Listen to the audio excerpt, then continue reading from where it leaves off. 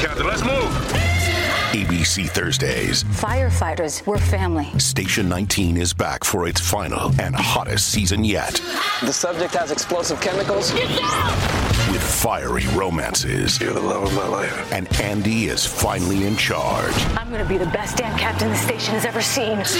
Station 19. All new Thursdays, 10/9 Central on ABC and stream on Hulu. Forever Dog. Starting 1998, we picked up a distress signal from our listeners who demand a 2-hour exploration of sloping foam parties, mercurial timeshare owners, the holy rings of Beta Z, and alcoholic beverages approved by Luwak Sana Troy. Set course for a frontier called the Las Vegas Hilton. It's the Star Trek experience on Podcast The Ride.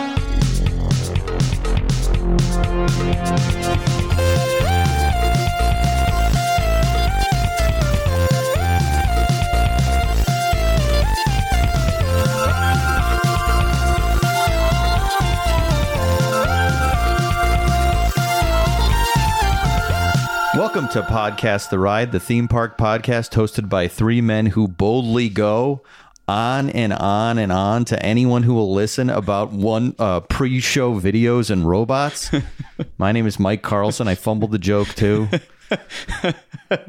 You warned us. You know, I warned you that the joke was lame. I wrote it about 5 minutes ago. I also had my cursor in the middle of it as I was reading it, and then I fumbled over whatever. Well, if something appeared if you were reading a teleprompter and then a bug flew into it, could you really be expected to take responsibility? No, I have sorry. sympathy for you, and I enjoyed it. Thank you. I'm Scott Gardner. That's Scott Gardner. Jason Sheridan's also Hi, here. yes. I was trying to think on the drive over of a boldly go joke and just didn't have it, and I was like, no, that'll be two. And I'll then you gave up and you started thinking about something else. One. Yeah. Well, I figured you would have it because I think it's fair to say that you are probably the biggest Star Trek fan out of the three of us. I think I could easily say that. I think you could fill in almost anything, and that would be the case. Almost any. I'm a bigger fan of everything, except for in the case of this episode, politics of who owned what Vegas hotel at what time. Yeah, at which you case are I'm the the king number of one. that. Yeah. So it's a perfect episode. There's a lot for all of us to talk about. Yes, there is. And I guess then what would Jason's be? I guess fried tribbles. Fried good snacks tribbles to talk from about. the very stiff promotional footages. Well, my thing, which it's the Vegas episode.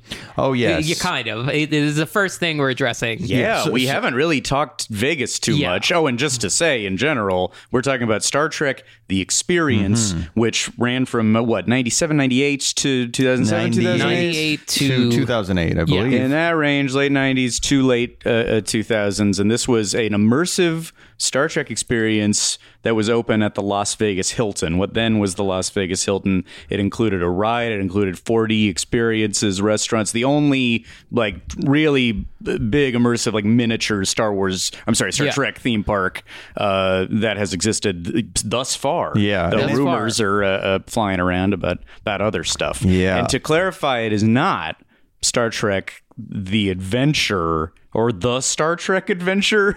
Who knows? There was another thing at Universal Studios where they inserted guests into a Star Trek movie or show, but we will be talking about that on the Patreon. Yeah. It is a Star Trek block, but today, right now, what you're listening to is about Las Vegas. Yeah, we're doing this, of course, to celebrate the Star Wars Land opening soon. Because honestly, as you're looking through this really is similar to some things that we've read about Star Wars Land. Well, as we've heard for a long time, that we will be going to a very immersive multi-part experience, part of which recreates a very famous ship and all of the interiors and hallways and corridors, and rides where there's the ride part of the ride, but build-ups and weird elevators that take you there. Turbo lifts, sure. And a place where there are actors who are very steeped in the mythology and the various languages. A lot of actors. Tons of actors.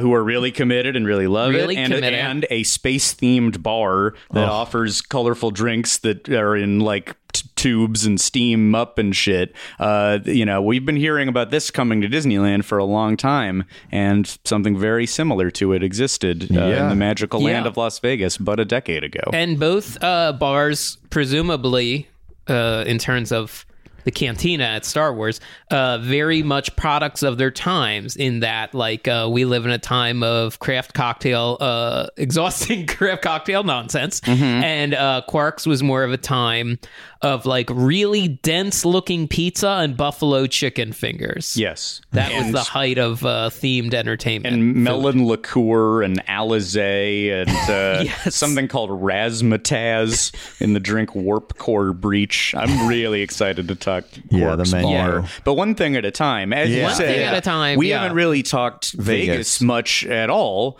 which is very exciting. I hope everyone thinks that Vegas is in bounds for us to talk about on this podcast, because, if it's less theme parks and more themed experiences, Lord knows the 90s were an explosion of themed experiences in Las Vegas, and that's what ultimately led to this Star Trek thing. But we haven't talked about all of the bullshit that used to be at the Excalibur and the Luxor and all that. There's too much. And when this episode comes out, I will be in Las Vegas. Hey. Yeah. So tweet at me and tell me to do something weird. I mean, that's true. Like, tell me if there's an experience or something. Don't, like, I'm not going to, like, eat shit out of a toilet or something. And you're not going to do that thing where you, like, ride a tractor or, like, move, like, mechanical arms around. There's some attraction that's, like, drive construction equipment around a field. I might do that. If it was close to the hotel, maybe. It depends. I'd have to look into it.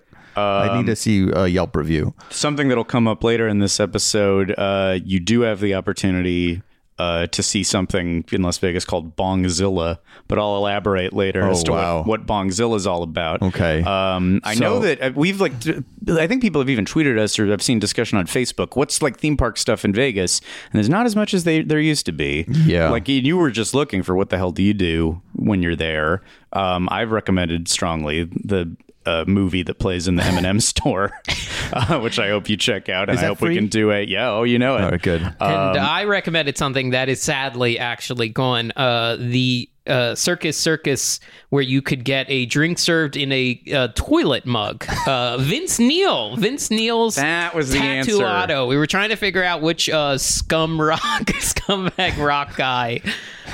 You would guess David Lee Roth. I was thinking it was David Lee Roth. Who I didn't think is a restaurateur, although it's waiting for him whenever he wants to do it. But Vince Neil has a thing? But it's gone. I think it's gone. Well, the restaurant might still be there. I got to get to Vince Neil's restaurant. Tattoo Auto in Circus. Because there's that stretch with Margaritaville, Cabo Wabo Cantina, and Toby Keith's I Love This Bar and Grill. Oh, that's right. And then is that also where that Guy Fieri restaurant where we ate? Oh, that was by the Link. That was sort of by. Oh yeah, you're right. That was farther still down there. Yeah, where we very sadly ate, like, well, we had Guy's chicken lollipops. We competed in Guy's Cheesecake Challenge. Oh, we did get the cheesecake. Who won? It was Jason wins when cheesecake is involved. I don't think anyone ate it. That didn't even seem like it had defrosted all the way. We ate it though. Yeah, we ate it. There was no victor that day. It was a sad. We were, like, on the way out of a weekend in Vegas, and nothing was particularly good that we ordered. Like, nachos topped with a lot of cojita cheese,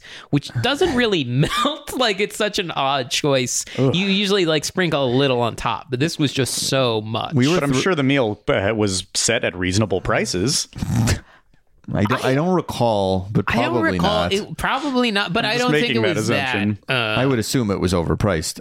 Yeah. It was at the end of, real quick, I'll tell this story. Yeah, so this is Mike's, like, Star Trek's got, like, Vegas,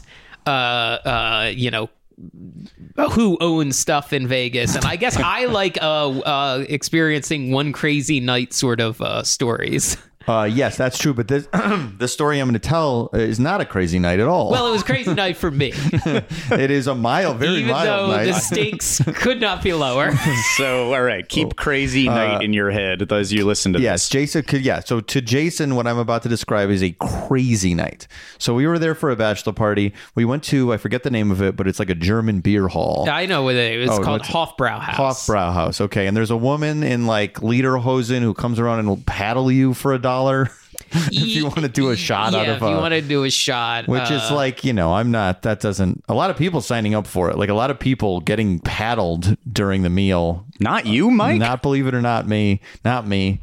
And so it was a big group of us for this bachelor party. And prior to this, there was a weed cookie that was eaten by some people, Jason included. Mike included? I had a little You had bit a little of it. bit. I think you had a lot more than me. I thought I took a little piece, and I was wrong. Yeah, no, because I remember being like, oh, it's a little. And I don't even think anything was felt. I didn't feel anything really. Or That's very what I would do. I would little. take the tiniest little sliver. But when Jason's got a cookie in front of him, no matter what the ingredients are, if it was PCP. Tunnel vision. So we're eating. So we're at the beer hall. We're having a fine time. And then a friend of ours came over, and there was a man. This part is a little bit hazy. So tell me if you remember this better than I do. There was like a band playing or lip syncing. We were never quite sure. They were in the back of the beer hall. Yeah, so they were at the back of the beer hall. One of them had some sort of animatronic hat, looked like the Sorting Hat from Harry Potter, because the hat was moving too. I don't remember the moving hat. I don't know if that's true. I think it was just the hat was moving a little. I think it was a big hat. I think the hat was a big hat. In my mind, the hat is moving. This is interesting because now we've never talked about the moving hat. But there is a full band, and we don't know if they were playing or lip syncing. Possibly like it's a bit playing to a track or something, but we couldn't tell because we were in the front of the restaurant, and that was in the way back. Because this was a restaurant that had a real vibe. It had a real atmosphere, a real joie de vivre, because you had to do like toasts and you had to bang your beer steins and stuff. It's a lot of it's a process. It started fun. Yeah. So then it got weird. My recollection is that then you started laughing a little bit too much at everything. Started laughing and a little bit. A friend of ours came over, and this is where my memory is fuzzy. He made the comment that the hat on this man looked like Pharrell's big hat. Pharrell at the time had been wearing that large, like he had just worn the big hat, was Mountie, like Dudley the Do-Right internet. kind of style hat, and you lost it. Like, I've never seen you laugh so much, and you kept like kind of like Pharrell's big hat, and you were laughing like I've never seen you. See, like, in my uncontrollably. mind, I was the one who said Pharrell's big hat first. That's very possible, and that's why I could barely get it out. It's very because possible. it was also just a little past the topical deadline for that joke. That brief window That where brief it's funny window. because it just became not topical. Yeah. Right. Sure. Right. So you were laughing, and everybody started catching wind that you were laughing, and everybody kind of came over and like were joking around with you, and you were having a great time. And you had this giant sandwich. You had a foot long. It was sandwich like a foot long sausage because everything was platters. It was like, oh, you picked your meats, and then you got like 2 or 3 sides, and I wasn't that hungry. I was like, oh, I'll just get the one sandwich on the thing. How big can it be? Because it was also cheaper than the other platters. And then it was bigger than everyone's regular meals. Sounds like it was bigger than Pharrell's big hat. It was appropriate. And there were like big burly men at this table with us, like eating. You had the biggest plate of food by far of anyone, I think, or just at least the look of it. And you held this thing up. It looked like Homer's sandwich in the episode where he keeps finding it and he gets sick because he's eating it. And the second smallest beer, not the smallest beer, because they were mean to anyone who ordered a pint. They were mean to Mike. I had the smallest beer. Yeah. I accidentally ordered a smaller beer than the average beer, which was a regular sized beer. Mike ordered a regular pint, and man, I got roasted. They razzed you. Wow. Yeah, I got roasted for that. Like, I forget. It was probably something like sexist, like called me a woman or something. Like, they probably said something like that. I think it was. It's the woman. But this is, it's a historical place, so they have to. We've been doing this since 2004. They have to insult you in the way they would have 10 years ago. Yeah. So this is about when the dam breaks for me. Because everyone is saying that is the biggest sausage I've ever seen. Like, everyone is talking about how big the sausage is, and then I'm like, everyone's talking how big the sausage is. like it's repeating. Like I feel like I'm in like the merit. Like, is it safe? Is it safe? Like that's what, to me, some people's probably said it like 3 times, but to me it's just echoing that everyone is talking about how big the sausage is. I think and then maybe... I'm still like, is the band playing or not? Like, I feel like I'm in a Thomas Pynchon like novel where everything's a conspiracy, everything's a trick. Like, and because so from my vantage point, I think we like joked about the sandwich a little bit, and then we started eating and talking about something else, and then all of a sudden I see you, and you go from 0 to 60 laughing, 60 to 0. I see you. This is fade again. Vegas. We're on the edge of the desert by Barstow when the drugs kicked in. Like this is. But at this point, the drugs kicked off in a way. Or I guess you took the paranoia. Yeah, you're right. Yeah, the paranoia but the is what's bats are starting to show up. The laughing has stopped, and the bats are starting to show up. So now, I look at you, and now I'm legit like concerned. You are drooped over a little bit, like you're not sitting up straight, and you're holding the sandwich still, and it's like you're trying to eat this giant sandwich, but you're falling asleep or something. And then I'm like, "Hey, are you okay?" And you were just like, yeah, like you were a little hazy, and you're trying to eat it, and then like you're just like you were in slow motion for a few minutes. And I'm like, and this happens so fast. I've never seen a transformation like this. And what's running through my mind is I have to get the fuck out of here. Yeah, so get to a bed. So this actually sort of happened. I'm trying to think of the timetable, how long you were actually like that. Because then at a certain point, it was clear that some of the group was already done and leaving. Maybe everybody didn't have dinner.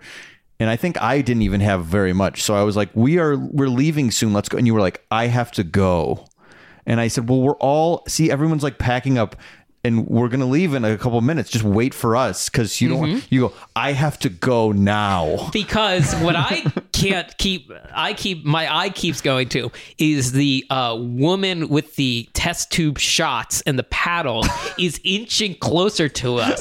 And I am like, she's coming for me. Like again, I think I am in a Kafka-esque nightmare where it's like someone's gonna buy that and make me do that. Like, and I am just like, I gotta get out of here. Yeah, sure. So and what that paddle could have been in your mind.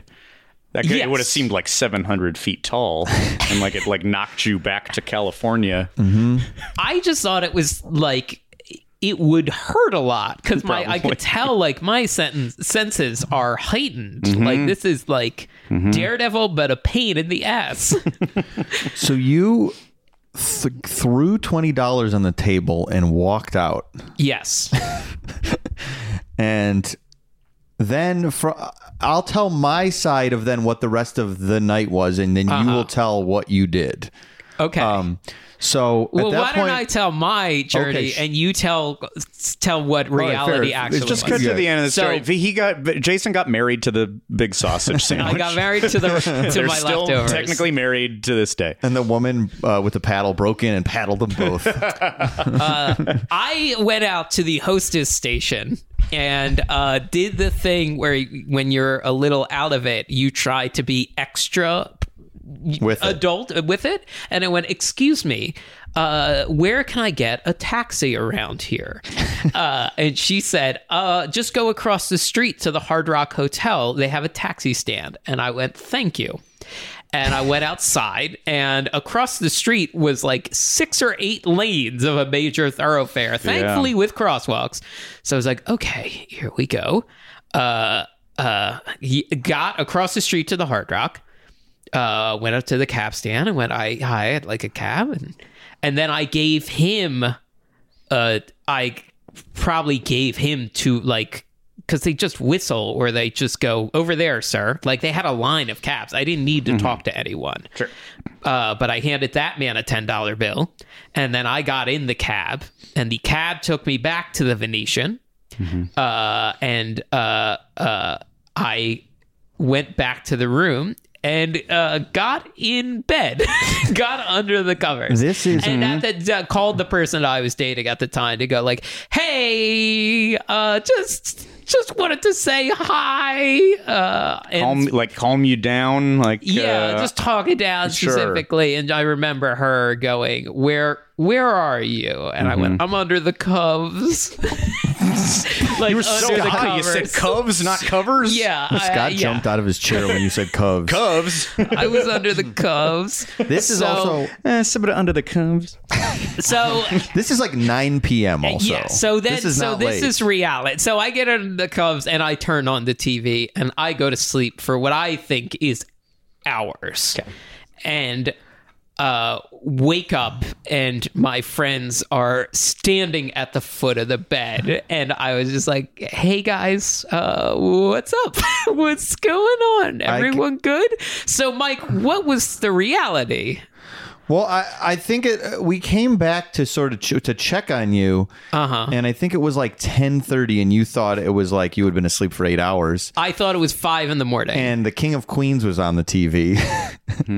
Yes, and you were so you were in bed, and I believe then we went out a little bit more. We did not have a very late night though. We came back at probably 1 a.m. and went to bed. So then this is my favorite part of the story. We wake up at 10 a.m. And everyone's deciding what to do. I'm going to go to the pool. I'm going to go with some other people. And then another one of our friends is going to gamble. And I go, Jason, let's go to the pool. And you go, oh, I can't. I gotta. And I go, come on, let's go. We're in Las Vegas. Let's go. It's a bachelor. Oh, you go, what time is it? And I go, it's 10 a.m. What do you think? And you're like, I thought it feels like 7.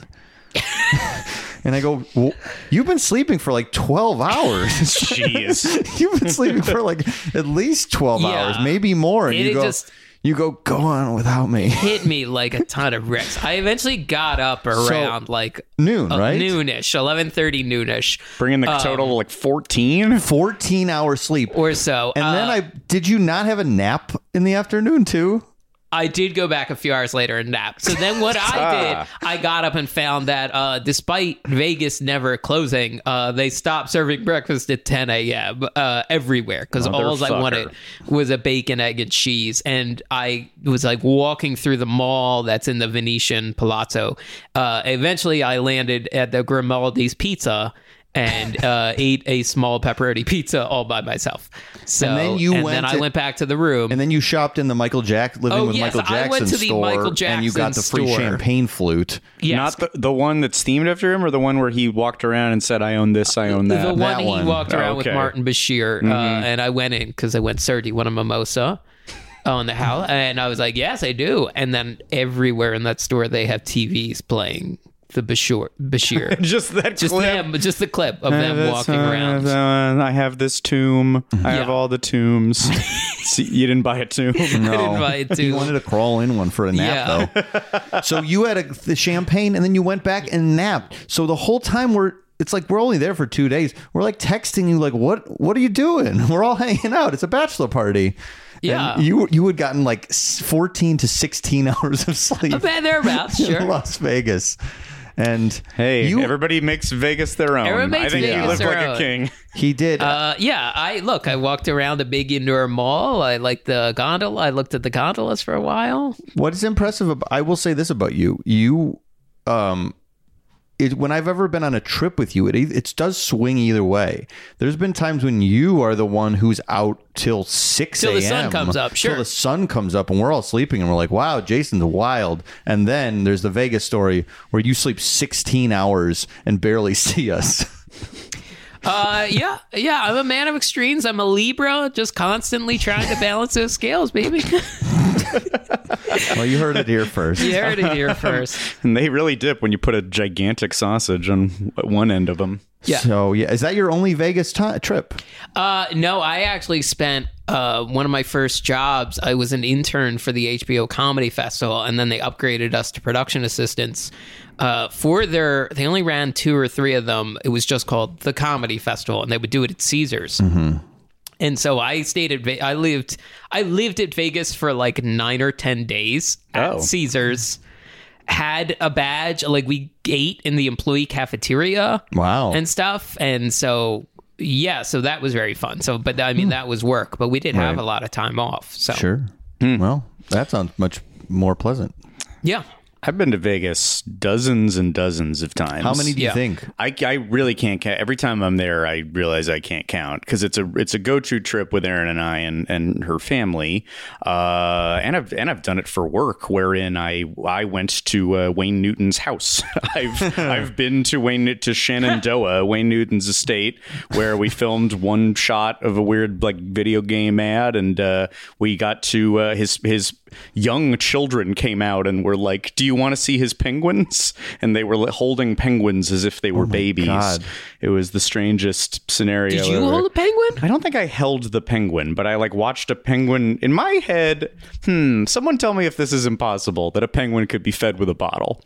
As I say it out loud, that doesn't seem right. No. I think I could see that. I could see that. Well, they may stick their beaks up. and a very young one. Yeah. Well, I may have watched the feeding of a penguin at Wayne Newton's house and took in like his empty foyer. If you watch Vegas Vacation, like there's scenes shot in there, and that's a room I was in, and that until he showed up, I just had to myself. Like Aaron was there too, and a couple other crew people, and That's wild. yeah, that's some Vegas stuff. But I've been so many times, and I don't even like all the stuff. I don't gamble. I don't like drink insanely. I don't go to the firing range. I just like being there, and I like dumb shows of Chris Angel, David Copperfield, stuff I've seen lately. But I didn't really like Vegas growing up.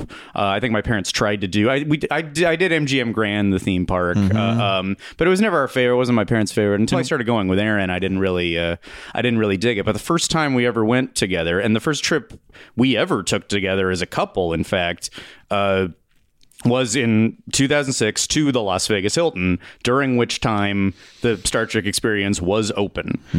We did not go to the Star Trek Experience. And it's funny, like we just remembered that, and we're like, how could that be? Like today we'd be all over that. And now it seems like that doesn't even sound like us to not go to the hotel Star Trek Experience. That it's right there, that it's the hotel you stayed at. And yes. Did anyone find pricing for it? Like, I didn't really come across that. In my head, it was a lot, but yeah, it's something like $30-$40. Okay, yeah. I mean, everything in Vegas is to a certain extent priced to move because they're competing rooms and shows and stuff are I mean, Lady Gaga's residency, I had looked up recently, those tickets are $700. Jesus. But the magic show, like Copperfield, has like $60. Yeah, you can get cheap prices. And if you find some weird like little ticket zone, you can get stuff for cheap. We did not go. I think it was like the furthest out of my theme park orbit I ever was. Wow. Like, and probably a new cool girl I'm dating. I'm not gonna just like and throw all that shit at her. Do you know who Quark is? And I still don't know who Quark is. So that's also part of it. I think I wasn't like, my theme park gene was like at its most dormant, and I'm not really a Star Trek guy. We did, however, like our hotel or our elevator up to the room, like the first time we went up there, a just married Star Trek clad couple got in the elevator with us. Wow. Both in uniforms. One of them might have been a Klingon. Maybe one of them was feeding a penguin with a bottle. That's what's in what's in all my memories. But it looms very large in the first trip we ever took together.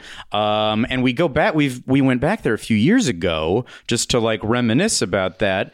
And what's so odd is that even though there is like this thing is gone and has been gone since 2008, 2009, still Star Trek, there's little clues everywhere. There's a wing of the casino that is still themed to a spaceport, and on the outside of the building, and I think probably still to this day, I checked Google Maps and it was true, the giant Star Trek emblem. Nobody bothered to take it down.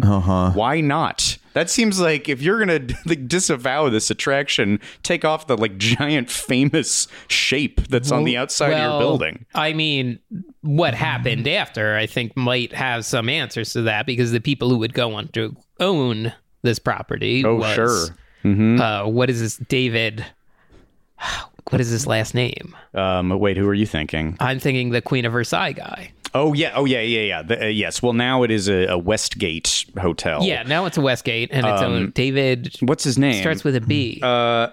If you've seen the documentary Queen of Versailles, which we probably owe more discussion about, but it's like that. It's a timeshare building now. David Siegel. David Siegel. David yes. Siegel, the worst man in America, Yes. is the He explains everything. He ties together Bush and Trump and Bush the financial and Trump. collapse. And told his employees he would have to start laying people off if Obama gets elected. Oh my Like was trying to affect how his employees were voting in 2008. Oh God. And wasn't he a guy? Isn't it in the documentary that like he's like, we'll get this in the bag for you, Bush. He like knew somehow it was going to go that way. Oh, in 2000. Yeah. Like maybe he was part of rigging it in Florida, in the county where it mattered. Probably. He has more money than God. He has the biggest house built on like American soil, or at least it was for a short time, but also incredibly cheap. Yeah. Like he's stingy. Yeah, and a mean man And who's mean. bad to his children Unpleasant. he doesn't want to have.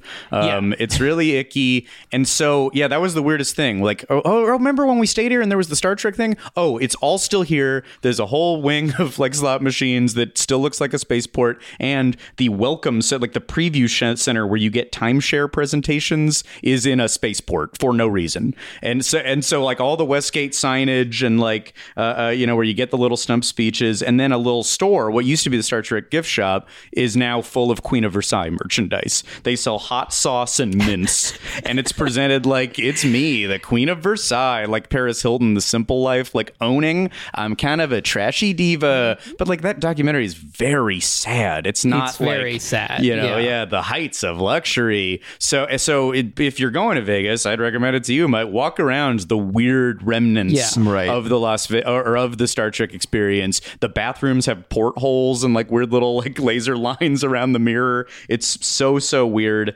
Anyway, but we should, I guess we should talk about what it was before. That's what it is today. Westgate vacations are a great deal for you and your family. Of course, they co-own the show now, so you'll be timeshares. So. You'll be getting upsold on these podcasts as much as possible. Yeah, time with your family is crucial, and if you don't do it now, you might die and never get to do it. Yeah. So invest in your family and your future. It's an investment that you get to pass on. You can't own property as easily. You can own this. Yeah. Maybe I can see if I can buy the Star Trek insignia. Sure. Yeah. Will you just give me that giant piece of plastic outside the hotel? It's weird that they didn't, because there were a lot of auctions for things, I think, after this, or at least one. And it all disappeared. Yeah, which made it impossible to bring it back. Anyway, before we talk about what became of it, because that's all a weird, interesting mess too, let's talk about what it was. I explained it a little bit. This was this immersive Star Trek experience that involved rides and restaurants. Although, you know what? There's this whole other thing. Did you guys look into what was originally supposed to be the first Star Trek experience in Las Vegas? Yes. Oh, the big Enterprise? The giant Enterprise. Mm-hmm. Okay, so the year is 1992. The Strip is on the grow. There's the Mirage, there's the Luxor, there's the MGM Grand, all of these family attractions that are heavily themed. Downtown Vegas, Fremont Street, is turning into a real shithole. That's sort of like former Vegas. It's not where families go. How can we balance these sides out? So the main, like the people in charge of downtown put it out to all these themed entertainment places. What could we do? What could be the big thing that lures people in? We know today that they settled on the world's dimmest screen, which is now up above Fremont. This bizarre, like a fading jumbotron that displays, top tier graphics circa 2005. But that was the second choice, because what they wanted to do was build a gigantic Star Trek Enterprise that was so big. There's a little like chart that showed how big it was supposed to be. It was supposed to be as long as the Eiffel Tower is tall. It was taller than the pyramids of Giza. You'd be able to see it from the sky as you landed. This was going to be mammoth, and probably have stuff like the Star Trek experience inside, like recreations of the decks and rides and restaurants and all that. And this seemed like a slam dunk, done deal, until it went up to the CEO of Paramount, Stanley Jaffe. Also the Oscar-winning producer of Kramer versus Kramer before that. Yeah, I believe he appears in the Robert Evans book, Kid Stays in the Picture. Oh. I believe, because I remember him saying the audiobook, Stanley Jaffe. That has a little Robert Evans-y ring, doesn't it? Yeah. So they do this major pitch to him that, by the way, the city has signed off. Vegas is like super excited about this. Everyone was except for Stanley Jaffe. Yes, who in the meeting. They present all of their diagrams and their videos and everything that this is going to be and do for the city. And he says, well, this is all very nice and I like what you did, but here's where I'm coming from. Here at Paramount, if we release a movie and it bombs, you just shove it in a drawer and forget it ever happened. If I build a giant building and it bombs, it's there forever. I don't want to be the guy that approved this and then it's a flop and sitting out there in Vegas forever.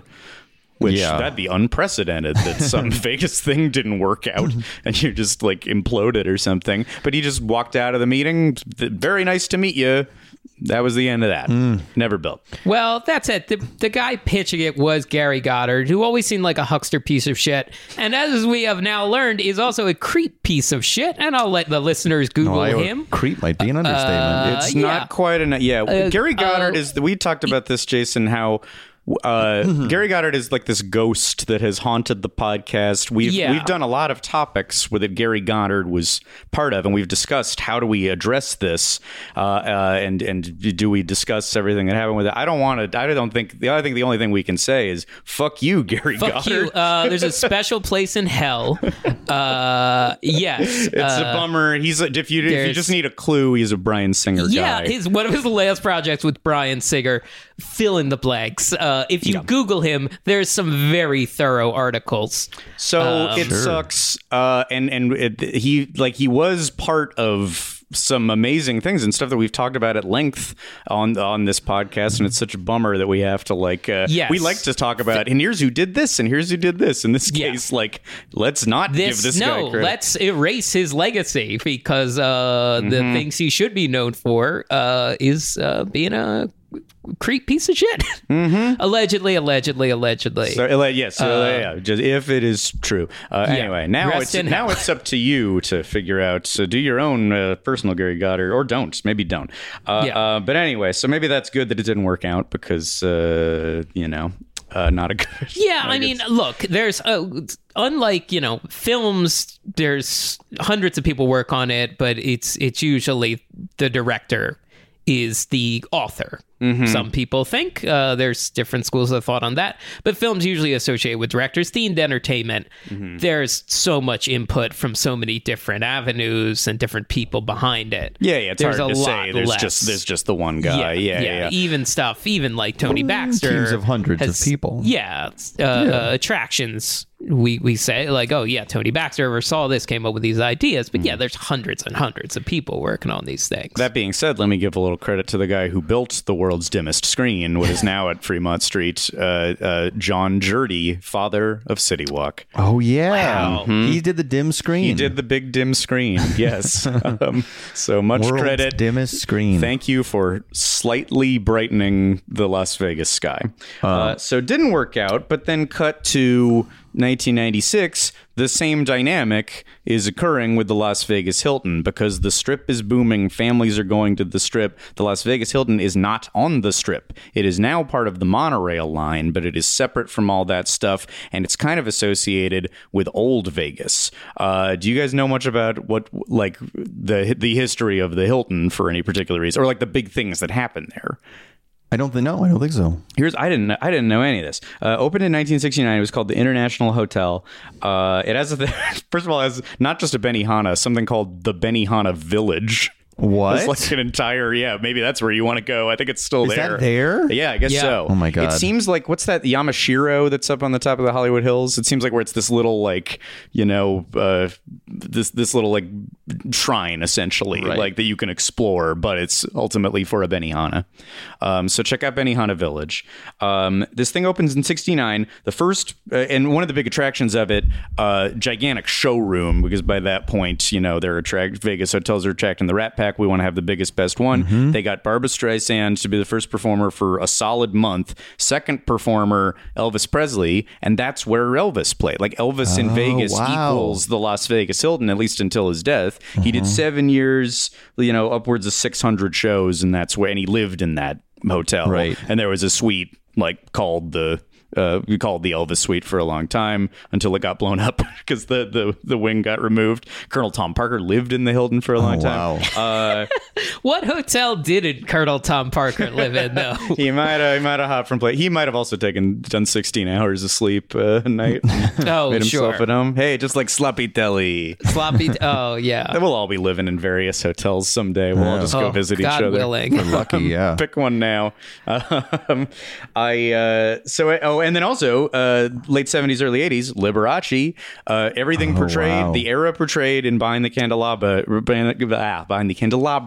is the Las Vegas Hilton. Late 80s, early 90s, Wayne Newton. So this is like the Vegas-y Vegas place, but by the 90s, that is becoming passe, and family entertainment is the new thing. So how do we compete?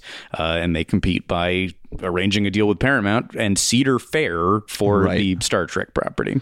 Wow. Yeah. I didn't realize it. I was all in that. Hey, there's your Vegas And factoids. the only thing that still exists is the Benihana Village. Of all of this, yes. Interesting. Yeah. Dreams have died, and yet the Benihana Village remains. Yeah, that's right. This was an interesting holdover because Paramount Parks technically ran Star Trek The Experience. Then they got bought by Cedar Fair. Oh, and is that what Cedar happened? Fair even kept it going for a couple years longer. Okay. They did work out whatever licensing. And when Star Trek The Experience closed, it was supposed to reopen somewhere else, I believe at a mall called Neonopolis. Yeah.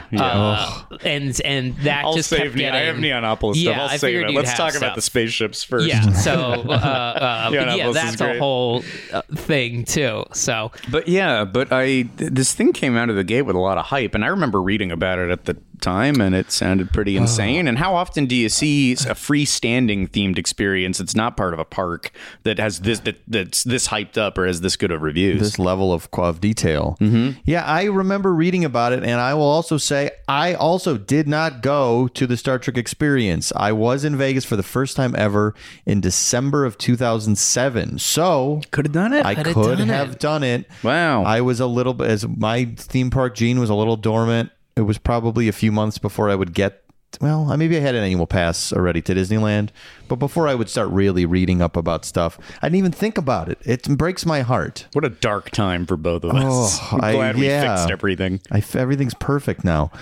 We stayed at the MGM Grand. I don't even think we did anything like silly. The first time I would have been there for that job was the fall of 2006, but I don't think that I knew this existed. I think I had heard about it over the years, but I had assumed it had closed by this point. It was also a time, I guess, when, I mean, I was always, to talk my Star Trek, my relationship with Star Trek, I was a Next Generation kid.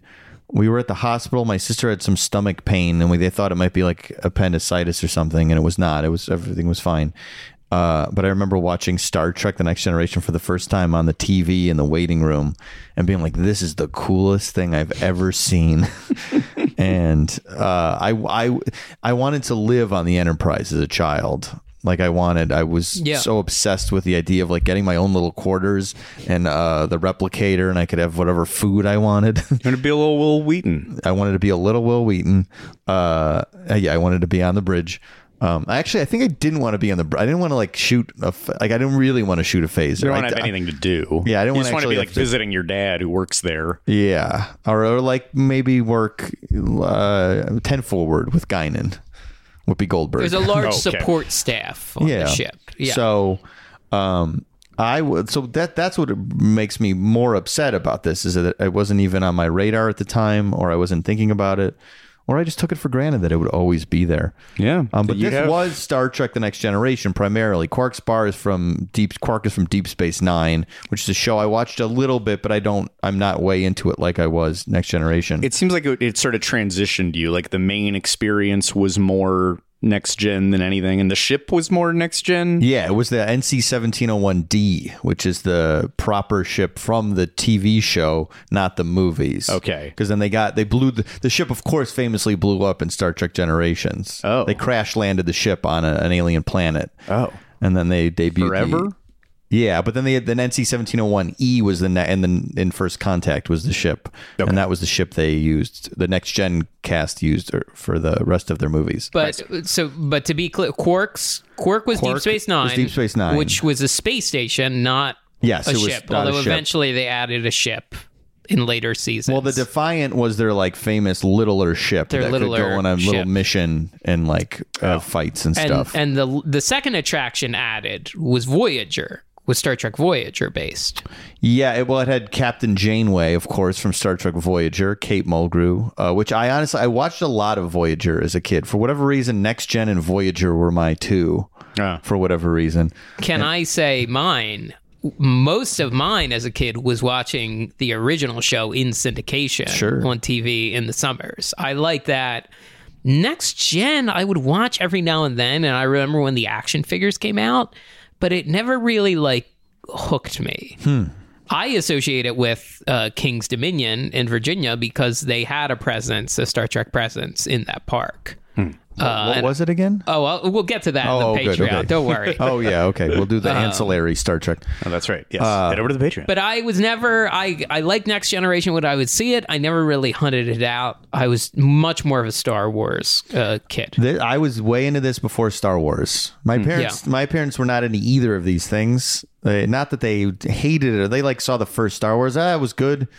You know, maybe we'll see. Maybe they saw the second one. Maybe. Yeah. But that was it. So like I found all this stuff on my own. Mm-hmm. So I'm more like them. I don't know. Yeah. It all seems nice. It's too late for me now. Well, yeah. I just saw a bunch of the movies hit the Canopy, one of the library streaming service websites. I haven't really seen a lot of the movies either. Have you seen any of the movies? I've seen 4. I've stolen Erin's Star Trek trajectory, which is she likes 4 because it has the whales. Oh yeah, and that's that's the one that we like. Oh, Chris Pine. I saw the first Chris Pine movie. Mm-hmm. So how many have you seen of the movies? Yeah, just the first Chris Pine movie. Oh, that's it? Really? That's it. Maybe other little clips on cable and stuff. We're gonna stay here, and I'm gonna make you watch Star Trek Generations, where Picard and William Shatner meet in Montana and chop wood together and ride horses. Yeah, the captains finally meet, and what do? They're in a little log cabin, and then they like help each other on the farm. It seems like boringness is kind of built into this franchise, yes. Right? Because a lot of these, the early movies, from what I've gathered, are a little like turgid. Oh yeah, the first movie's very boring. Mm-hmm. I like it, but it's very boring. And what J.J. Abrams did, and I liked the first J.J. Abrams movie, and I kind of like the second one. What J.J. did, unfortunately, was try to make Star Trek fun and cool and sexy, and no.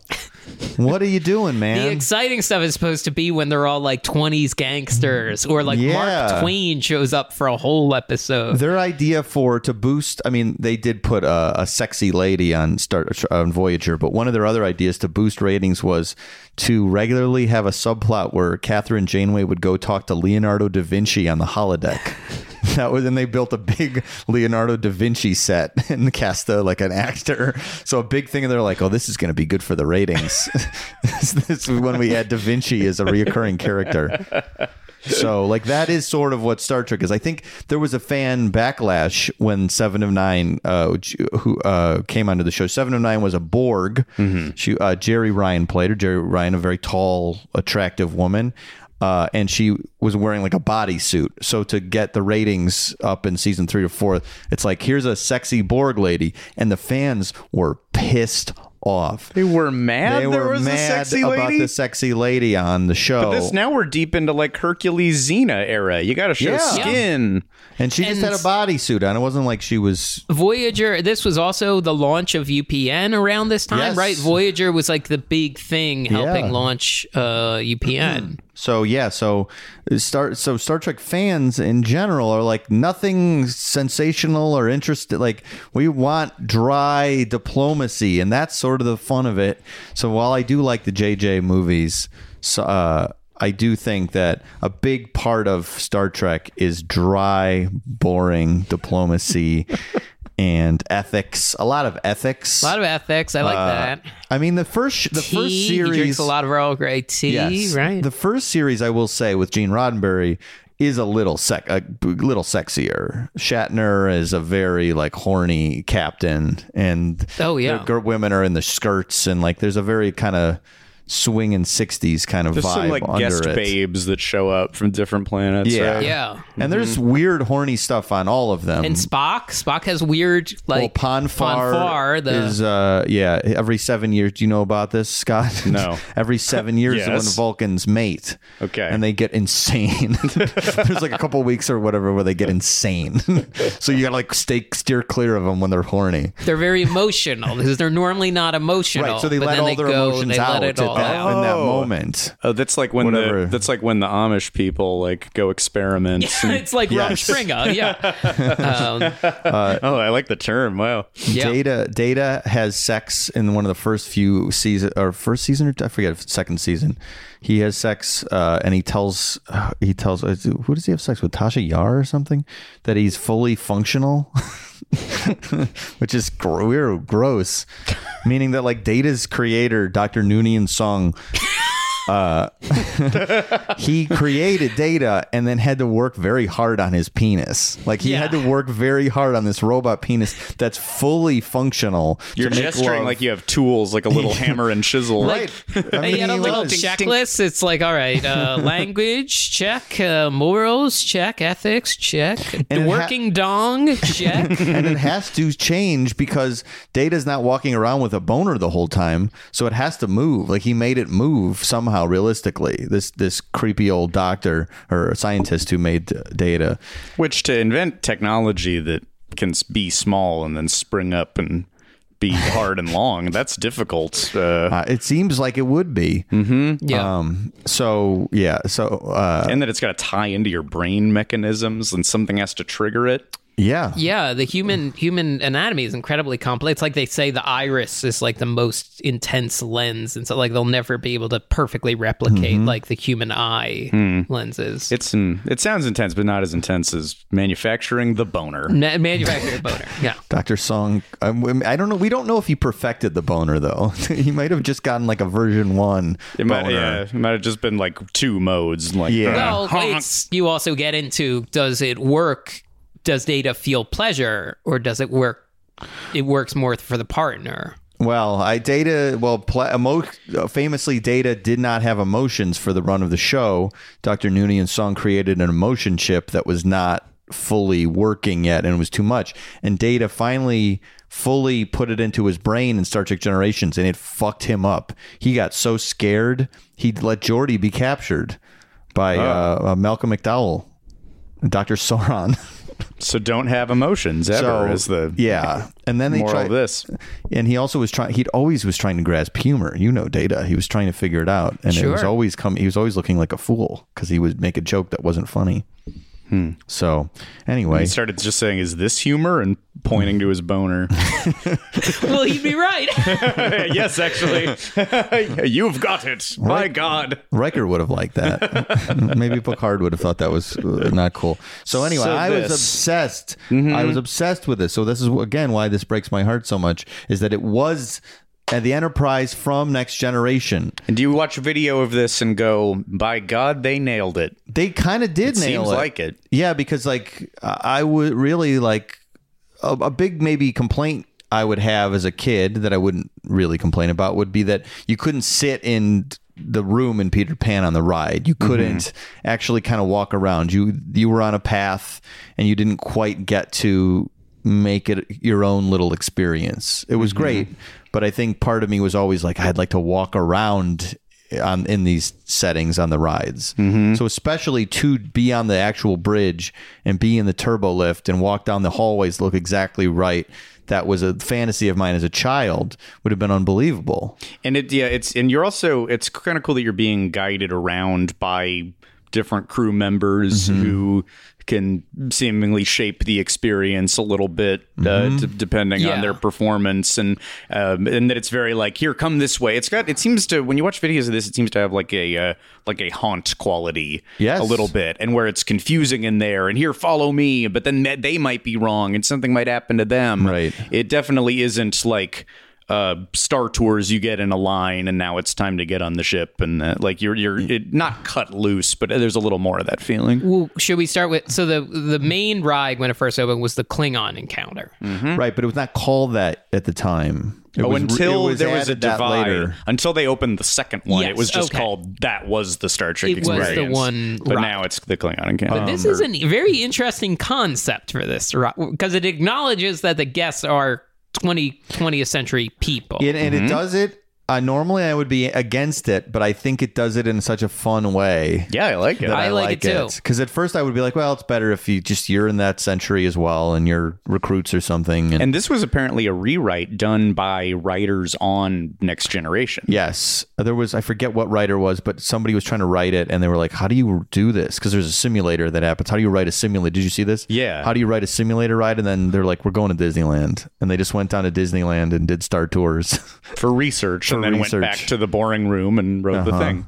And that's something that's cool about it, is that it plays with your expectations of what you expect out of a ride, and what I was saying, that you end up with a little more freedom and it's more of a customized experience. But they present it initially, and forgive me, I didn't see video of this part, but it seems like you were brought into a room where it's a lot more, it's spelled out, you're going on a simulator. Yeah, they have a junky simulator. I think I've heard Tony Baxter talk about it. Like, he was lined up and he goes, oh, and it's like, it looks exactly like Star Tours. And I think he was saying, he was rolling his eyes like, oh, here we go. And you're watching a video Yes. that is very much the Star Tours video. Same angles. You watch people get on it, it seems a little funny or something. Like they're, as you board, then you're putting belongings under your chair, but then it starts to flicker out.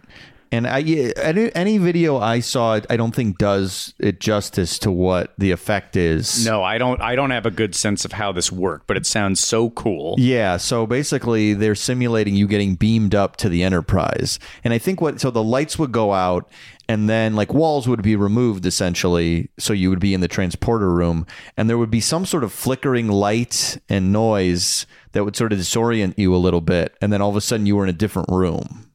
Yes. Which, everyone describes it as being very magical. They did a very good job of making you kind of think not that you were actually being. But it doesn't seem like people know. It was a total surprise to you, right? That's and what the idea of them playing with the trope of, all right, the video, yeah, I get it, and then nope, wrong, that is not what this is. That's great. Even though later there is a simulator, yes, but by that point they've there's so much more of an exciting experience leading up to it, and it just goes to show they convey the feeling of this isn't a ride, you're in it.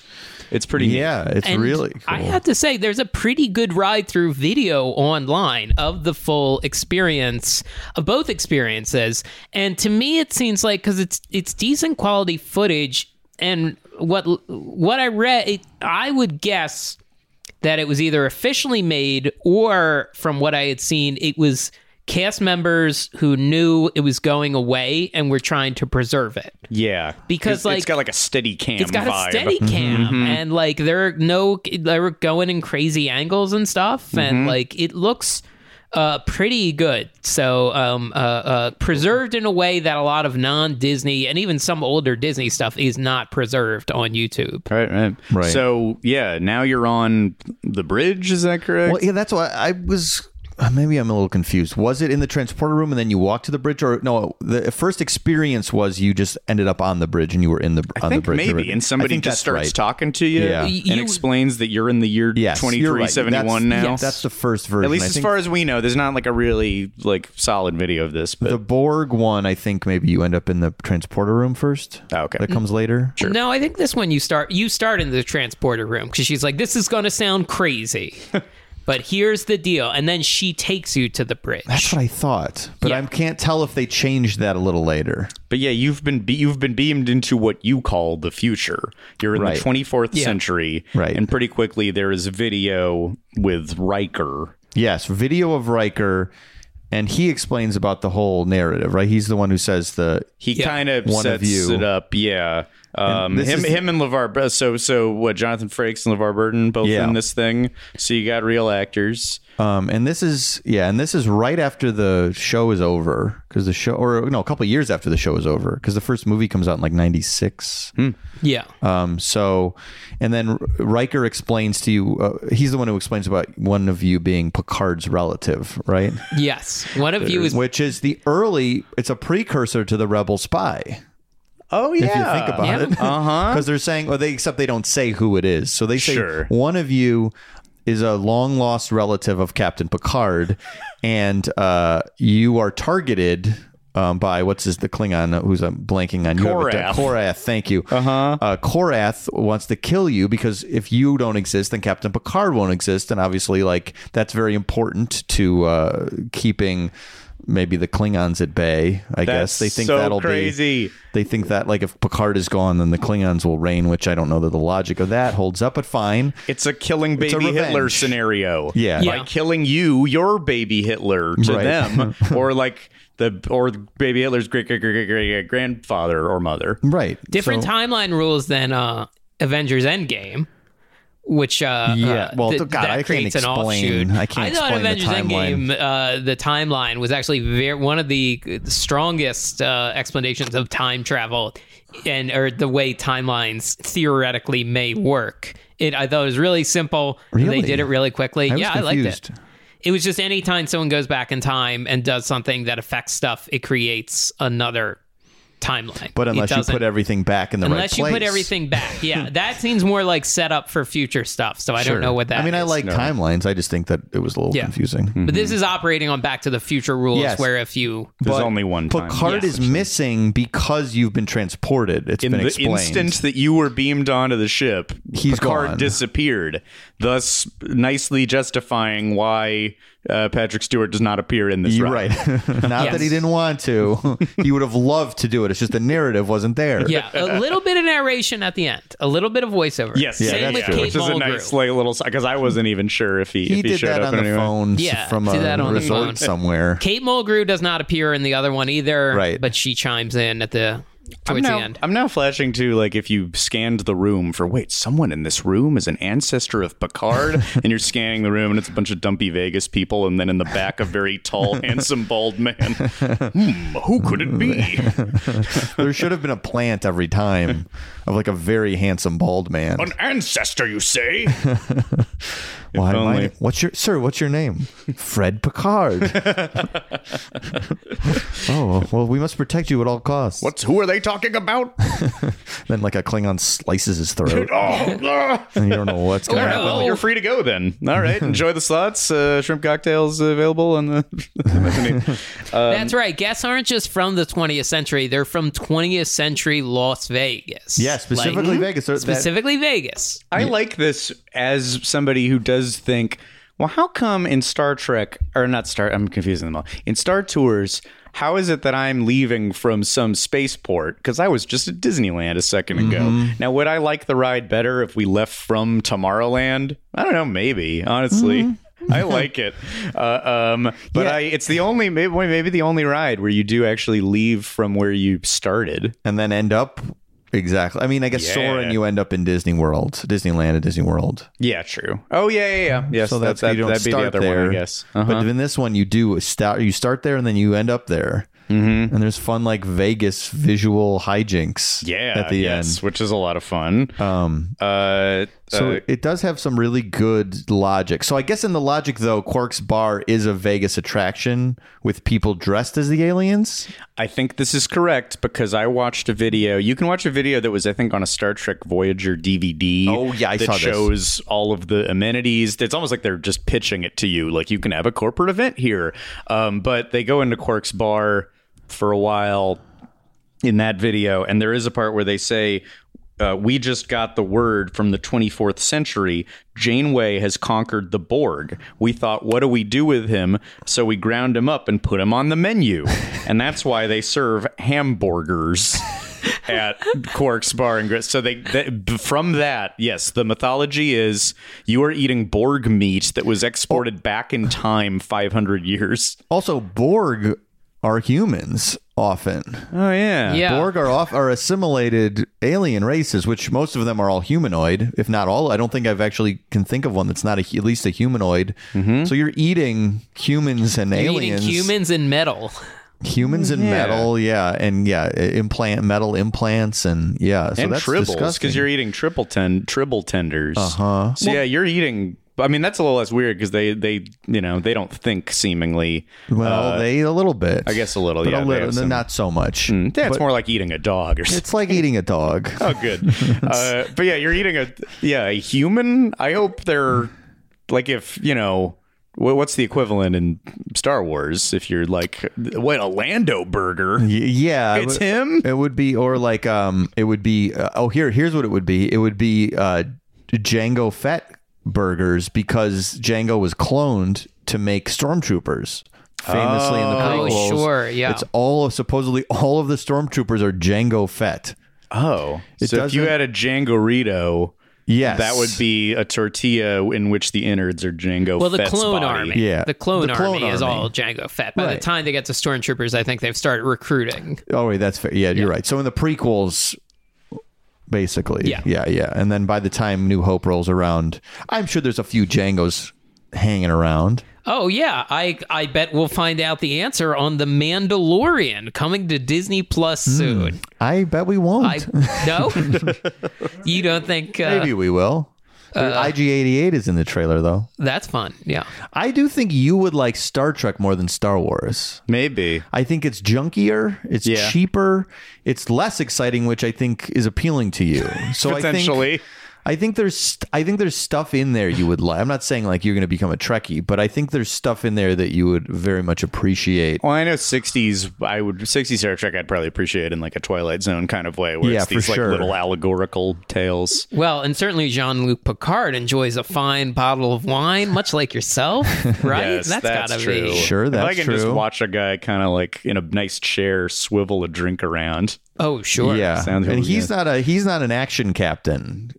Picard was a very like he would have the away team do his dirty work. Wow. So I And just then- get to like hang out in his study and watch him learn about history. and- In his ready room. Oh, but the only issue is he doesn't really like Gilbert and Sullivan.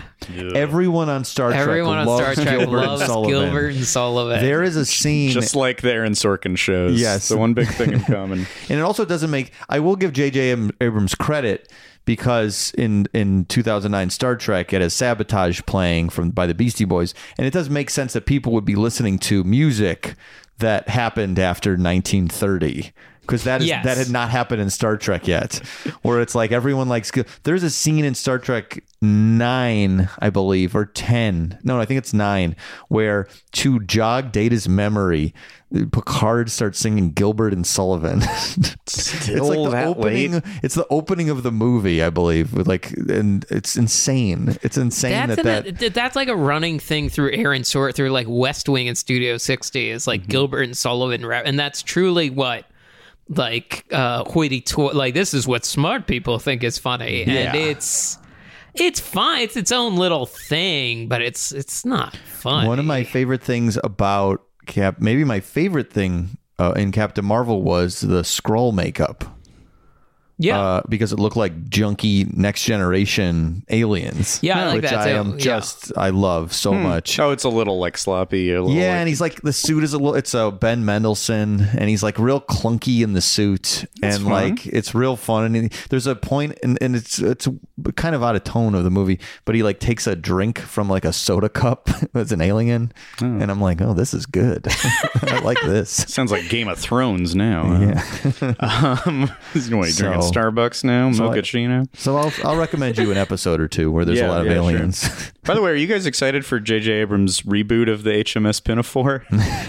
He's really going to make it more And populist. It's just called Pinafore.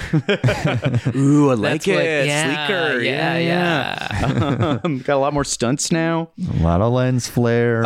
Okay, so Yeah, in your crew is an ancestor of Picard. You got to stay away from the Klingons, who they call in and yell at you.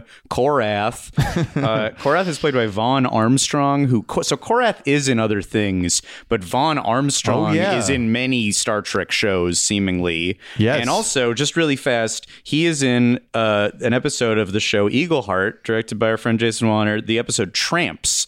I'm just going to leave this as a clue to anyone listening. Just find the episode Tramps of Eagleheart. It is very relevant to our interests in theme parks, and I don't want to spoil it. And Vaughn is the father of Jace Armstrong, a guy we know.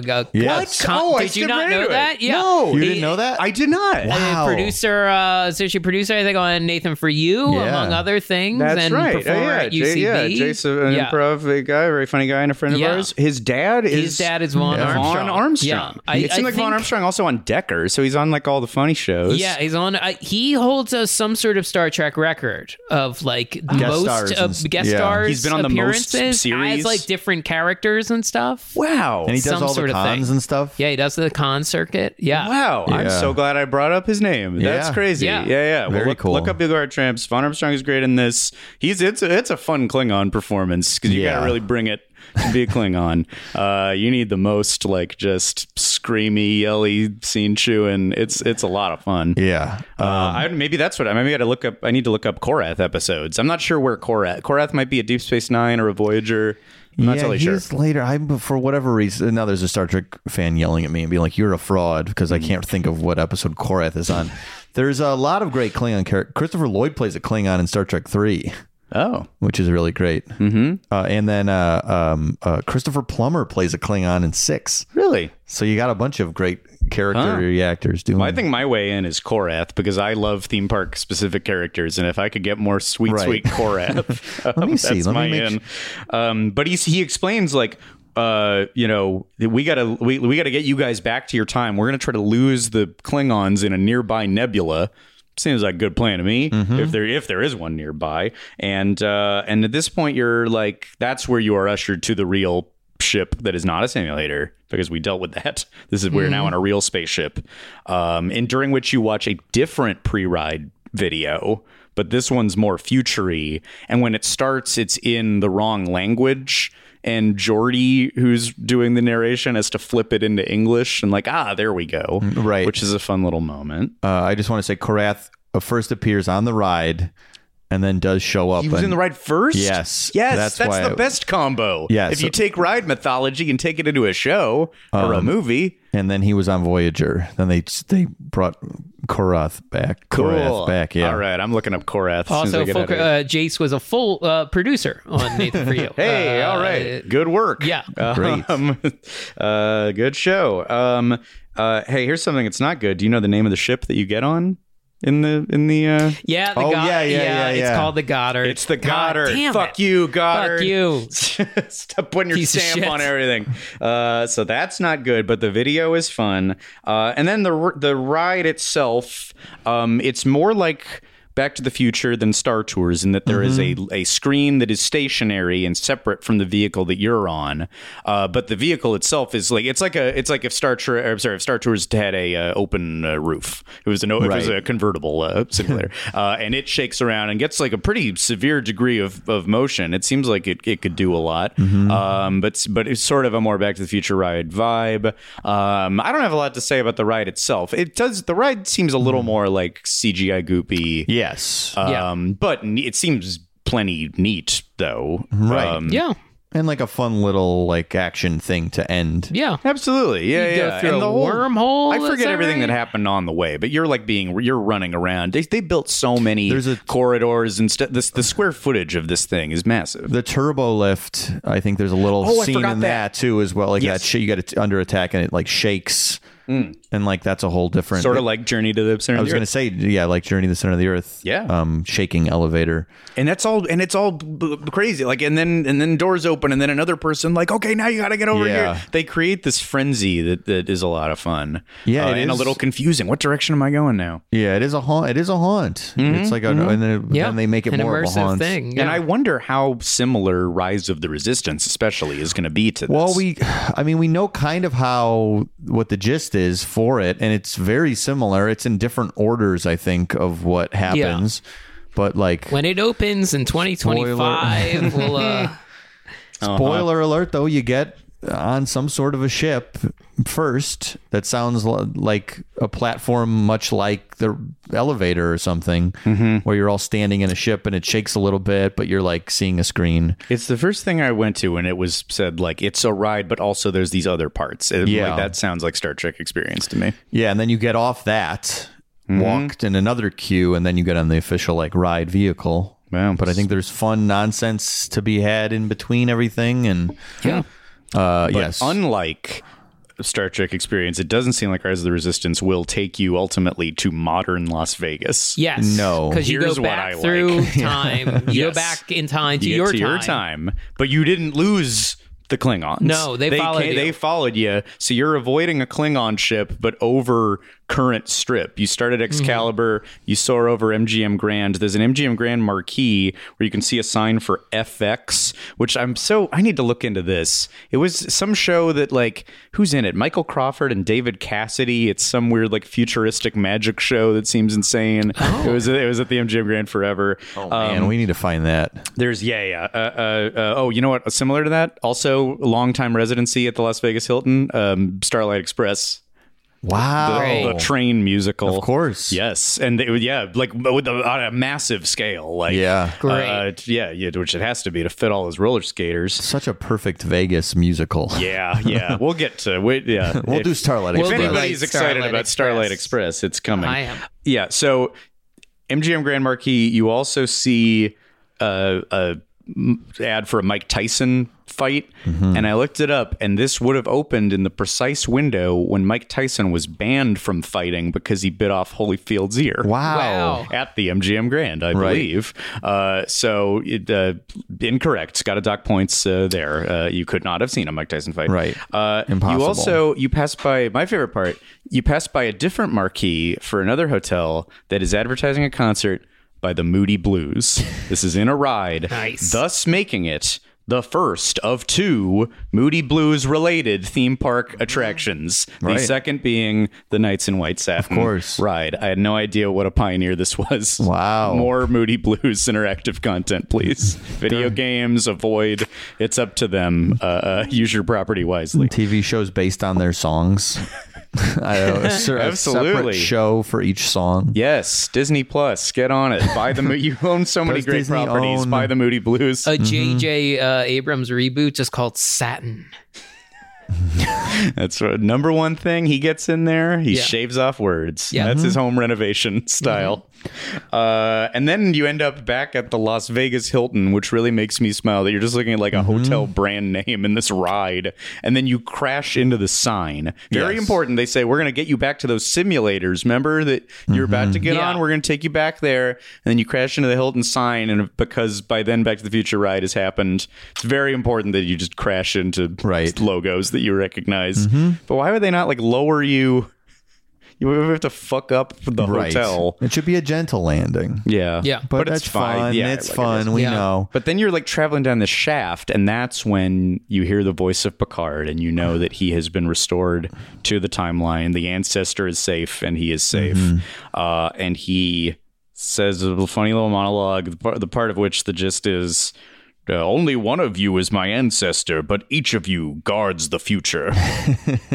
So funny. Yeah. So silly. And I just hope that ancestor has a good life. I wish the Picard bloodline a happy history.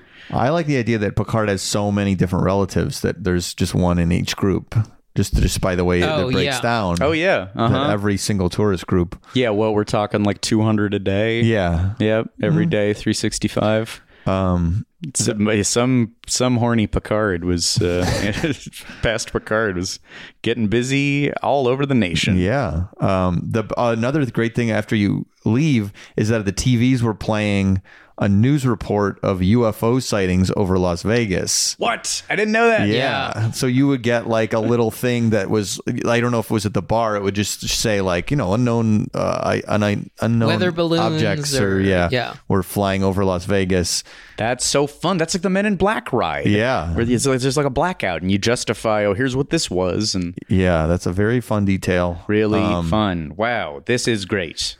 Yeah. Fun experience. The only thing I would prefer Quark's bar to be real, but that's minor. Because people were dressed up as like Ferengi and Klingons. Yeah, so why is that? Then why is there a Ferengi walking around? Right, I guess that's just like, this is the fun, goofy version. And these are actors, and they're dressed up as as these alien characters. Sure. But you're led into at this point, you go through the History of the Future Museum, which has a bunch of Star Trek memorabilia, probably the largest standing collection of Star Trek memorabilia. There's a lot of like boring details in the video of like, this wasn't on camera, but it's a replica. It is photo ready, but it was not photographed. Right. This feels like what you would expect the experience to be. You'd expect a Vegas Star Trek thing to be like, you walk through and there's some props and there's a video. And it's only that. Sure. It's that.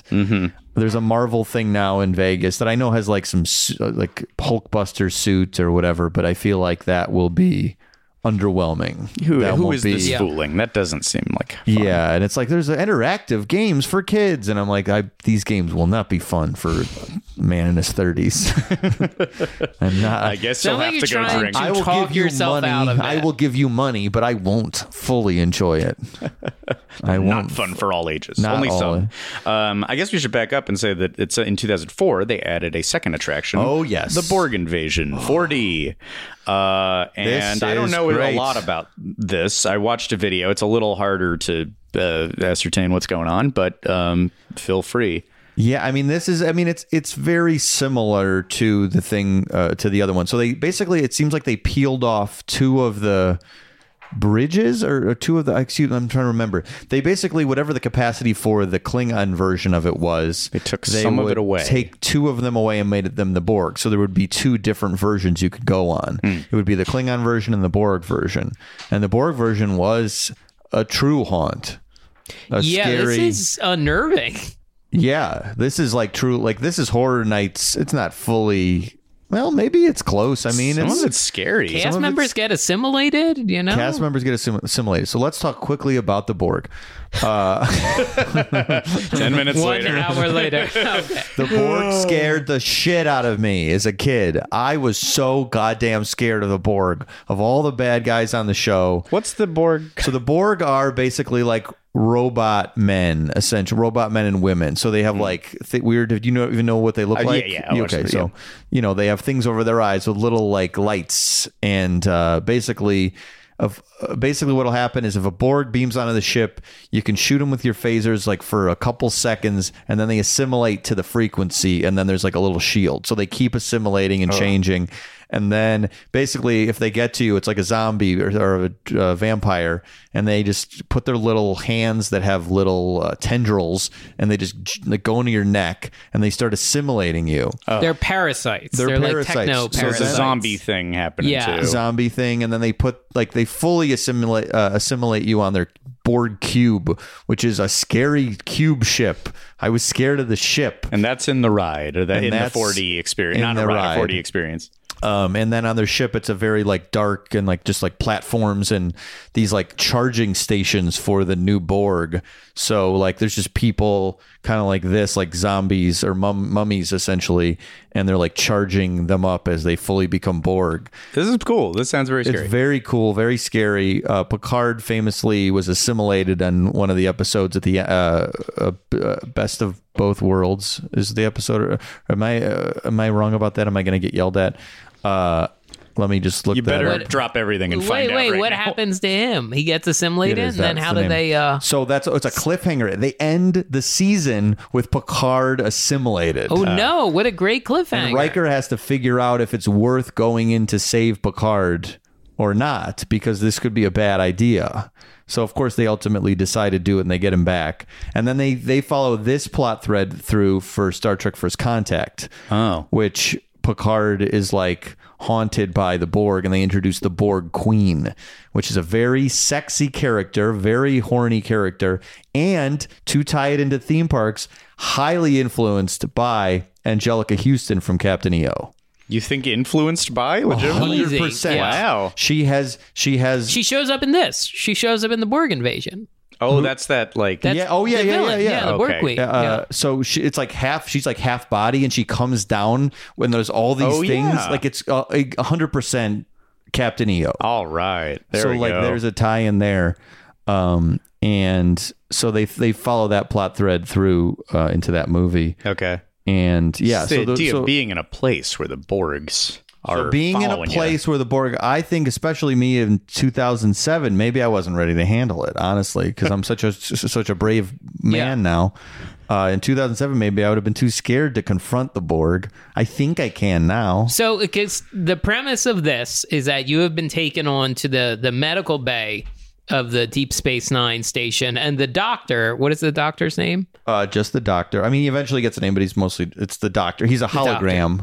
Oh. He's played by Robert Picardo, another great character actor. He's a great character. He's just very funny in this. And he's like, we think you all seem to have the genes that can like counteract the Borg infection. So Yes. we may be able to figure out some sort of antidote from you. And then We have that, and we're Picard's ancestors. Well, it's different. It's different. It's different.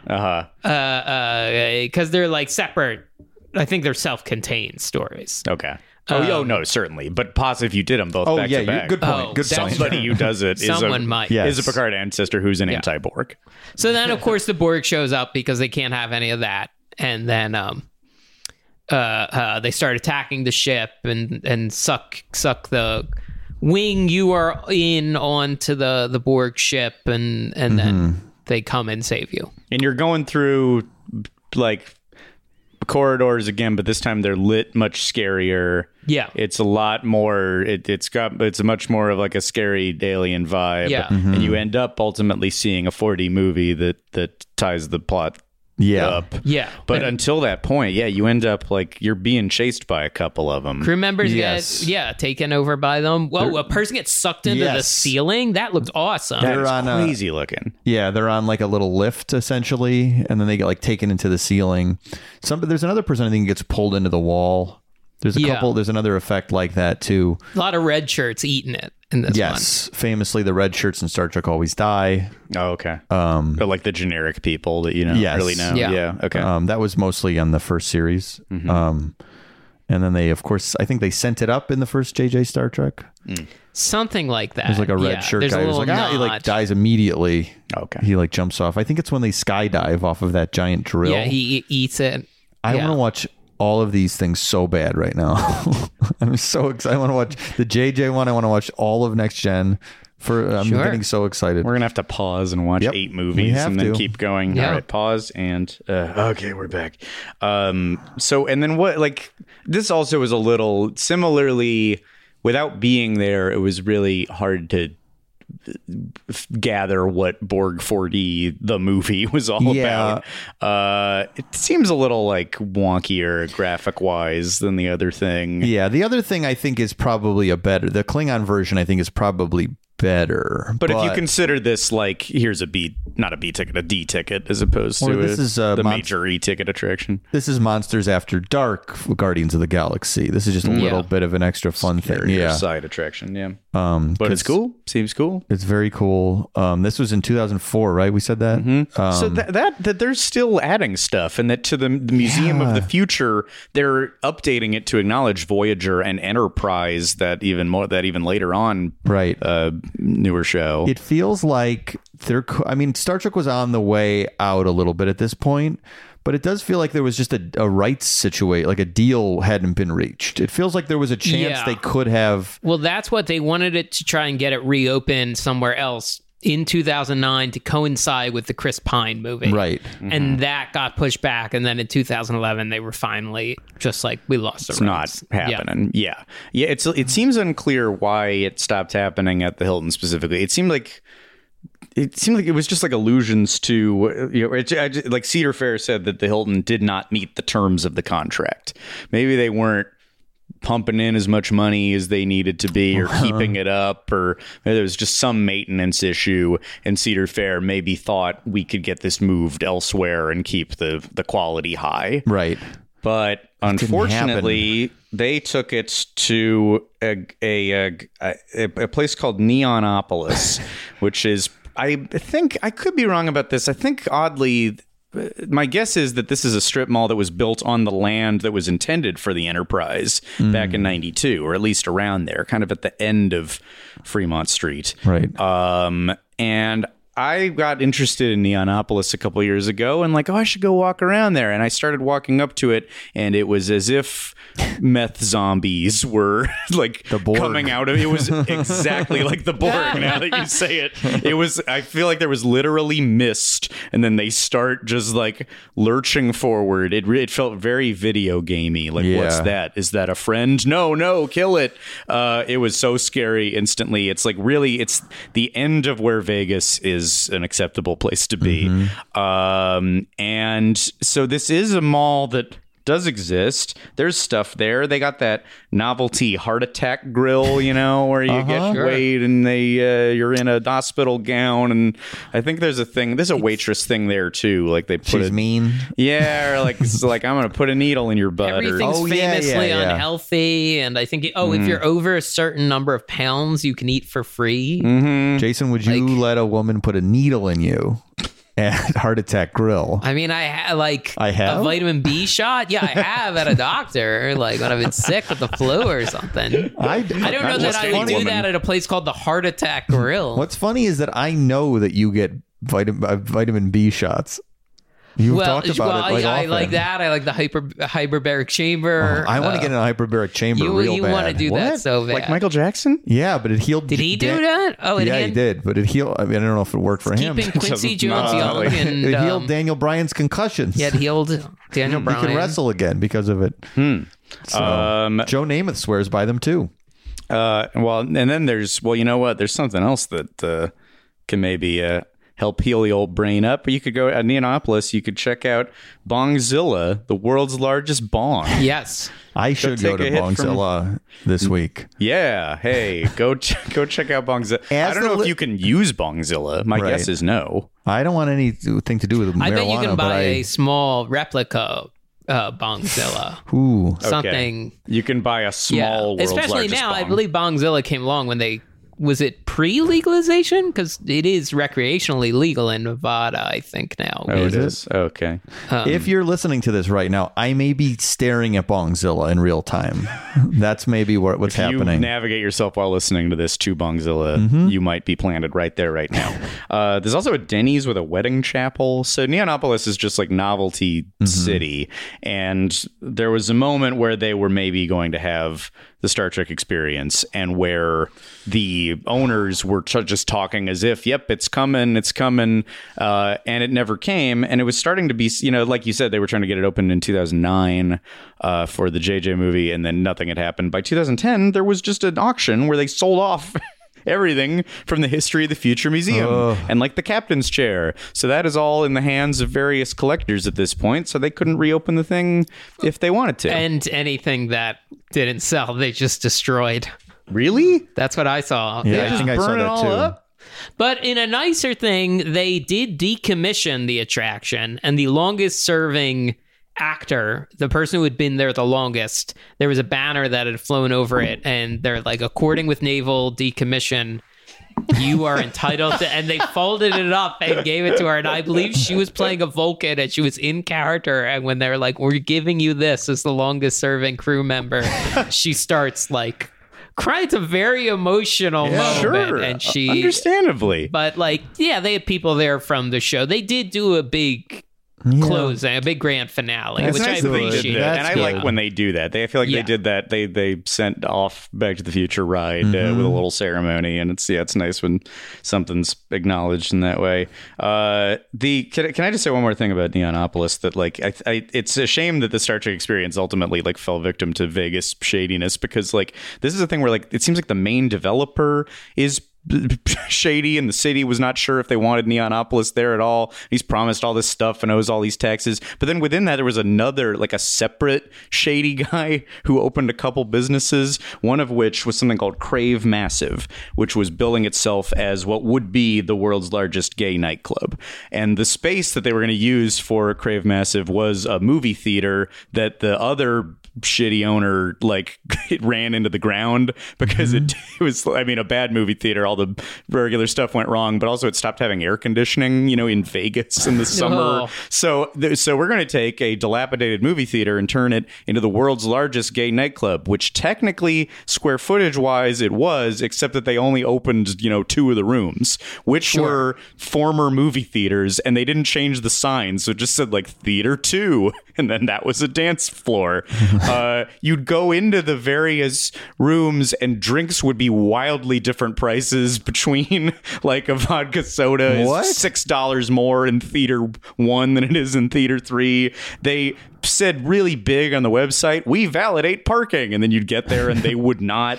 This thing is such a funny disaster. The guy who built it, like, had done, people overlooked the fact that he had years prior done jail time because he used his 7-year-old son's social security number to get $70,000 in bank loans in San Antonio. Went to jail for a year. What? And somehow this guy's still, yes, Vegas, He's in do the whatever Trump you want. cabinet now. Yeah, That's the shit that gets you into like secretary. He's incoming of something. Secretary of Defense. Yeah, he'll be organizing the Iran efforts. But anyway, and it's a fucking disaster. And the thing, like, you know, they owed $700,000 to the city. But my favorite thing about this club is that so they had foam parties, reasonable thing for a nightclub to have. But keep in mind all of the dance floors were built out of former movie theaters. Movie theaters slope. They slope to one corner, and they didn't fix that. So all of the foam would just pool on one end of the floor. And you'd be in there trying to dance and then just like slightly drift over to the bottom. Oh my God, that is insane. The insanest. Yes. Wow. How was this allowed to be built? And on top of that, so if I get in though, will it be a nice experience? No, you will be charged radically different prices. Somebody described, this is almost too awful to say. Somebody described like, we went in there and we got in the elevator and my boyfriend leaned up against the wall and it was just covered in lube. Just the wall? Why? Wall? So Crave Massive at Neonopolis, hell on earth. What could have been, how these things never would have sat next to each other. They're going to do a top tier Cedar Fair theme park experience next to a lube elevator.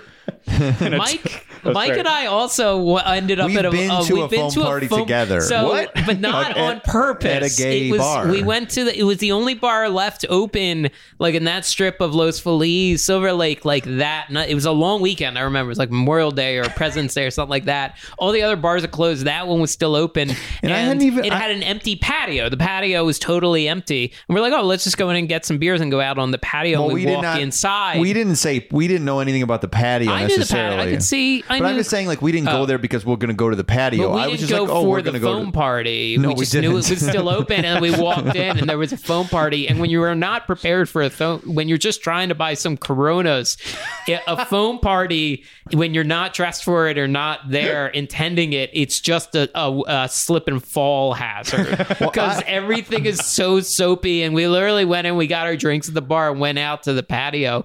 But like, we're just kind of like stepping over foam and stuff. Well, what's interesting, it was in my old neighborhood, and it's just down by it used to be, it's now a different place. It was right by that Trader Joe's, and we had never been there. Somebody's like, oh, MJ's open, and MJ's is a gay bar. And I go, oh yeah, we've never been in there.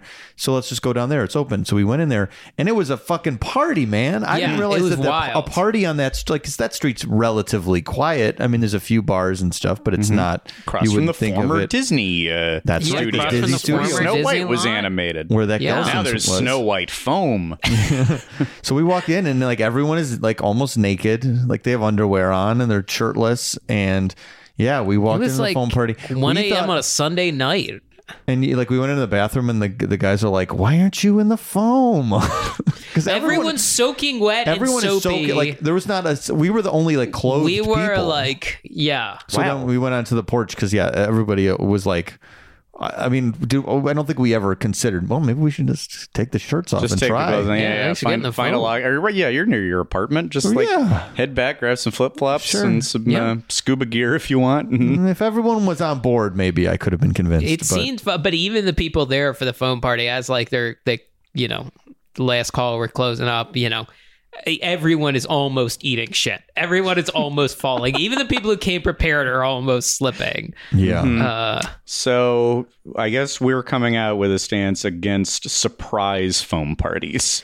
Planned foam parties, yeah, great. I'm not against. It seemed like it does seem You just got to very prepare fun. for it. Yeah, I think it would have been good if it said, if there was like a, like, how a hotel has a vacancy sign or an apartment has vacancy. If it just was foam party There's a lit neon up, foam party you sign. just light it up to make and put it outside so we know when we're getting in there we're about to walk into a foam party. Foam today. Foam today, yes. Or no foam today. It's a vacancy situation. Yeah, right. The funniest current client of Neonopolis is where the Telemundo affiliate is now. In the Las Vegas Telemundo affiliate is What? also on the third floor of Neonopolis. Functional business. Functional business Studio. Confusing, sloping foam parties, an axe throwing, one of those axe the throwing X place. ranges. Yeah.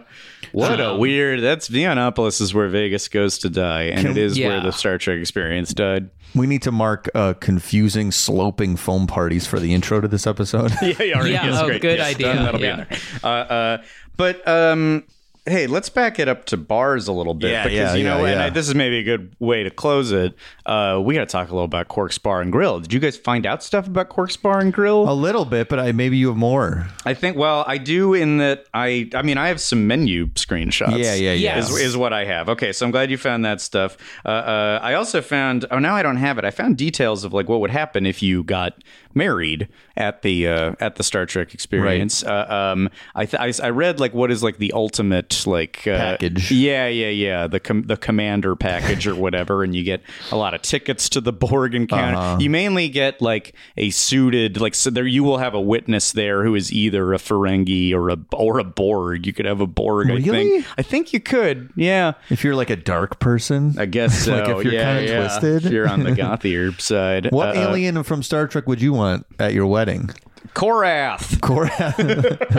The green one that Kirk has to hit with a rock from the original show. The one, the fight in the fight. Yeah. Oh, you're right. That guy rules. Yeah, I like that guy. I had like a little figure of him. Mike? I'm trying to. It's going back and forth between. I like Quark himself. Quark is played by this guy Armin Shimmerman, who is just a fantastic character actor. Mm-hmm. But also then there's a Ferengi played by Wallace Shawn, who I'm forgetting his name on Deep Space Nine, and he's great because it's Wallace Shawn dressed as a Ferengi. Then that being said, I also like Neelix from Star Trek Voyager, who's another weird little character actor man who's fantastic in an alien makeup. So I'm gonna say Quark himself, okay, sure. But I'll take a Ferengi. I mean, I think you would have had a generic Ferengi. I don't think you could get the actor unless that's the ultimate. What's the top tier of Star Trek ranking? It might be Commander. I don't know. If you're the Captain is number one. Okay, but so then above or Admiral that, is sorry, Emperor. You got to do the Emperor's package, and they'll call the real actor for you. The Q package. But so if you got married in the Star Trek experience, your reception would be at Quark's Bar and Grill, and you could customize the menu, and we have some of the items. Yes. Mainly, I got especially interested in this because of this video, which we'll post a link to from the Voyager DVD, where you get to watch the executive chef of Quark's Bar and Grill explain how the menu was landed on, and he is sort of doing this at gunpoint. He's a little bit hesitant, awkward, and just talking about so we try to have some. We get a little bit creative with the stuff. I presented the menu and they said, that's great. We like that. And, sounds good. Now trek it out. And I said, what does that mean? And they said, you figure it out. So, that's when we came up with, that there's like pizzas in a triangle shape or, we have the hamburgers or, we really trekked it out. Here you see the holy rings of Betazad, which is, we took the onion rings and we stacked them up on a pole. So, we have fun with the stuff. And then it cuts to a guy who's a lot more enthusiastic than the executive chef. The holy rings of Betazed. What did I say? Didn't you say that? Or maybe I misheard. Maybe I you don't know. did I say have that. Holy Rings of Beta Z I think I misheard. then. written in my notes, which is always a good thing to write down anywhere. Sorry. I do like Keep that phrase in your mind. presentation for onion rings. It's very fun. But I think it's funny that that's presented as trekking it out, because I've done that at Red Robin. Yeah. Not trekked out, as There's far as I know. a place by UCB Theater, Birds, that does that too. They do it, really? Yeah. Oh, wow. Man, they tricked it out. But so then you cut from this guy who, like, yeah, so, I was told to think of space and I thought of a triangle bun, to a guy who loves it, the most cheeseball waiter. Who is he just in a uniform? I don't think he's a Klingon or anything. Though like a Klingon or a Ferengi, you would walk up to your table at this restaurant and like bother you a little bit. But this guy presenting the specials, hey, we have the wrap of Khan. It's like a chicken fajita, only it's wrapped up for you. It's in a spinach tortilla. And then he explains the hamburger, which is ground up Borg meat. Think of it as Borg, the other red meat. Anyway, it's the most cheeseball thing you've ever seen. And it's also elsewhere in this video, it's explained that there is a drink that has dilithium crystals in it, and that if you listen closely, it might even belch. I mean, that's dangerous. First of all, dilithium crystals are what power the ship. Oh, God. They're in the warp core. Like, that doesn't make any sense to have that. Well, one of the drinks is the warp core breach. Is that it? That's Is that the one big with the one that's dilithium- served for two, and it's got the dry ice. Does that in have the it. crystals in it? Well, I think so. I can read It the has to, description. then. This is from the Turbo Lift menu. It says, be careful with these cocktails. They'll send you to the upper deck. And then it's cut off from there, the upper deck of drunkenness. This is like a tiki kind of drink where you like maybe more than two people share it. Red alert, order this drink and prepare to separate your saucer section. What? So that means, okay, so what that means is that the Enterprise NC 1701D is able to separate the circle part at the top from the other ship. That's the saucer So section. that's the saucer Okay. section. Oh. So that's a little Pretty cute good. little I will thing say there. this, though, obviously, as we read these things, they're kind of funny and cheesy. I like that they wrote jokes in the menu. It's pretty fun. In this drink, five different flavored rums. Razzmatazz, what the fuck is that? I don't know. And fruit juice. We add pure ice crystals from the planet XO3. You'll need more than one officer to handle this situation. These drinks sound like nightmares to me. I mean, I'm excited. They are the most up Mike Sally and the least up mine. Okay, I'm trying to figure out the economics of these drinks, because the warp core breach, which is for two or more 10 ounces of liquor, $29.50. Okay, so yeah, all right, it's a big party drink, it's a big bowl, it's got dry ice. A mini warp core, 5 ounces of liquor, half as much liquor, $14.75. It's just $14.75. straight in half. Oh, okay, it's straight in half. I thought it said $4.75. Oh, I thought no, I was no. going insane, and I was like, $30 for a two-person drink that's full of razzmatazz. in the late 90s. That's like Howl at the Moon, I think. Yeah. Territory. Yes, I think that's my problem with it. Let me read this other one. They don't elaborate a lot about the liquid latinum, but these flavors, fuck me. Spiced rum, melon liqueur, Alizé red passion liqueur, and blue curacao will put a Ferengi into a daydream about precious latinum bars. What a nightmare. Several liqueurs. These flavors are not... they're not meant to be digested by human beings. There's one or two cocktails on the Cantina menu from coming to Star Wars, coming to in Galaxy's 2019, Edge. yes. There's one or two cocktails where I'm like, I'm assuming you had a professional making this, because like, I don't know that like Coke and Bloody Mary mix sounds that good, or there's some weird disparate flavor combinations. I don't like any of this. I mean, like, are you down with those, Mike? Melon liqueur? I would try it. Try it. That could be Doesn't like mean you would love it.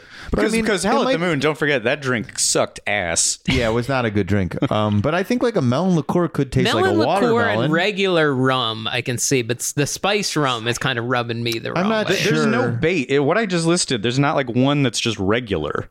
Yeah. If one of the ingredients was unadorned, but Yeah. it's spiced rum and it's watermelon, whatever. Too Yeah. many things. There's a lot of things. I'm skeptical, yeah, but it could be okay. Well, you don't know.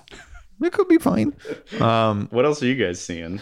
Well, I mean, there's stuff on the menu that like it says Deep Space Wines, which Deep is great. Space Wines, That's wonderful. Chief O'Brien's Bottled Brews, because Chief O'Brien was he was in the transporter room on Next Generation, but then he was the engineer on Deep Space Nine. He's Colm Meaney, that's the actor's name. So he's like an Irish guy, like to drink, and they make his little section. What position? He was in the transporter room, and then he went to what? On Next Generation, he was transporter room, and then on Deep Space Nine, he was the engineer. Oh, so he got a promotion. So yeah, sure. And he also got more money because he was a regular. Oh, that's true. Sorry, which drink is that? That's the whole section called Chief O'Brien's Bottled Brews. Oh. So they've named all the beers after Chief Miles O'Brien. Can I read this one really fast from Yeah. the Deep Space Wine menu? This would be my choice, I think. The Sacred Chalice. The Sacred Chalice of Rick's. Only wine from... Batazed finest grapes is acceptable for the Sacred Chalice of Rick's. Personally overseen by Lwaxana Troy herself. Parentheses, Cabernet Sauvignon. Lwaxana Troy is Deanna Troy's mother. She's played by Majel. I always forget her name. It's Majel Barrett, who is Gene Roddenberry's wife. Oh. And who does the voice of the computer. And she did it until she died a couple years ago. Wow. But she even did the voice in the first JJ movie. So Yeah. that was a little tie back. And that's the voice that supposedly they've been working on, because they've got so much of her voice down, is that people want that for Siri. Because I want that for Siri. Oh, yeah. Oh, gotcha. But so we'll see when if it's ever coming. It's a funny thing about this menu that, like, okay, so that's a beloved character who oversaw the production of this wine, and there's other ones like that where, like, Picard said these chicken fingers were okay. Like the main, not even like side character, like Geordie LaForge thought of this like French dip. She was the one who thought to crush up Captain Crunch and roll the chicken finger batter in it. I'm curious about Captain Sulu's salad, because it says a frequent visitor to Quark's bar. He was not the same time period. Yeah, it all unravels. That doesn't make sense. Yeah, that one doesn't. You got to drink enough until you don't care about conflicting timelines. Yeah, I like shuttle salad. All right, like I don't know, what's an S word that's in the start? A shuttle? Yeah, fuck it, shuttle salad. So in terms of giving up, similarly, if I could read glop on a stick. Also known as Jumja, this station treat looks like an awful lot like a corn dog served with fries. In fact, it is. Yeah. Fail, See, whatever. that's what I there's footage of a guy going around after people have had their food served in costume, and he asks the child, it's like, do you like your tribbles? That we were told they taste like chicken, but to humans, everything tastes like chicken. Just kind of like razzing the kids, just blank face, like just smile. Okay. I don't know. I'm having chicken. Don't bother me. Yeah. Dad's irritated. Yeah. The one thing that bothers me, and maybe I'm not seeing it presented in a different way, is that they have on the menu different ales. They have Klingon Warnog ale. They have Cardassian ale, Vulcan ale, Promenade ales. And then they have Romulan ale, which very famously through the run of most of the series, they talk about Romulan ale as being illegal. It is so highly alcoholic that, I got a little Romulan ale. Like Guinan has a little Romulan ale behind the bar for you if she knows you and she trusts absinthe, you. like absinthe used to be. It's 10,000%. Yes. But this is just presented. It's $4, or like the other ones. This should have its own thing. This should be what you want. This is the blue milk. This is the butterbeer. This and like Earl Grey tea hot should be the two things that you want to drink when you go to a Star Trek themed bar. And they're not presenting it in a big enough way or making a big deal out of it. I'm going to make this prediction for Galaxy's Edge, because the blue milk, the kind of frozen blue milk smoothie you get at the stands, is different than the blue milk in the cantina. Right. And that difference, until I sample both, is going to drive me insane. It's like, I try not to be too much of a completist nowadays. But I have to sample both milks to see which I like more. What would you get on this menu?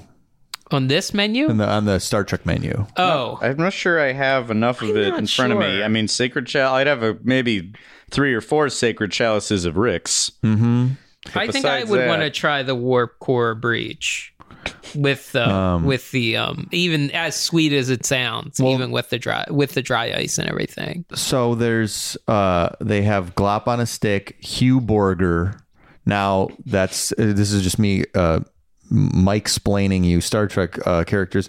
Hugh Borger. Hugh is a character. They rescue a Borg at a certain point in Next Generation, and they sort of rehabilitate him. And he's like, they name him Hugh, and he's like a little sweet guy, and his name is Hugh of Borg. And they like rehabilitate him, but he still kind of has his Borg stuff on, but he's like a cute Borg. Anyway, they grind him up into meat. So anyway, eat him fuck up. him. He's a hamburger now.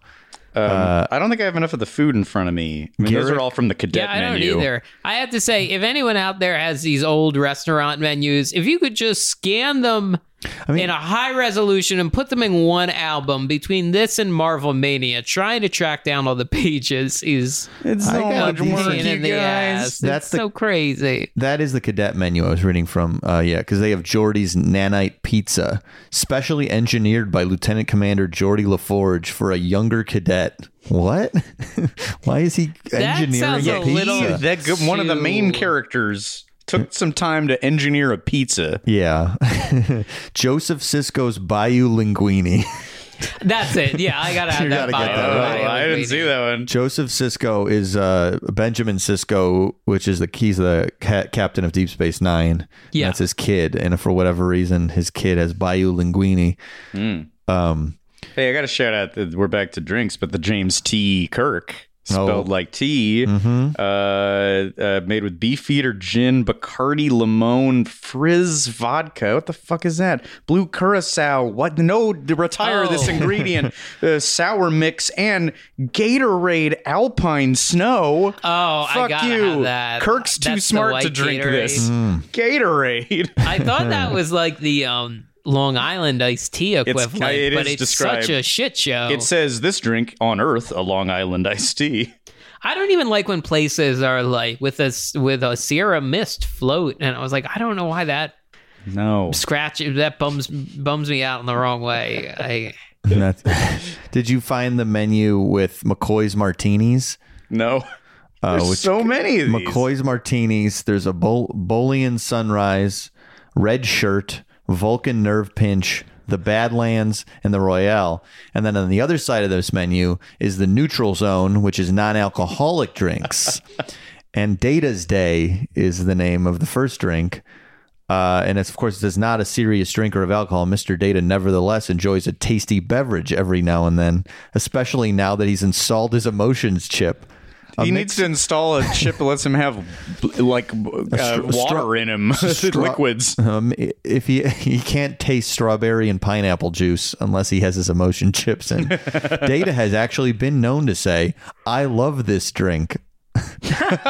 He has emotion about something only in this taste.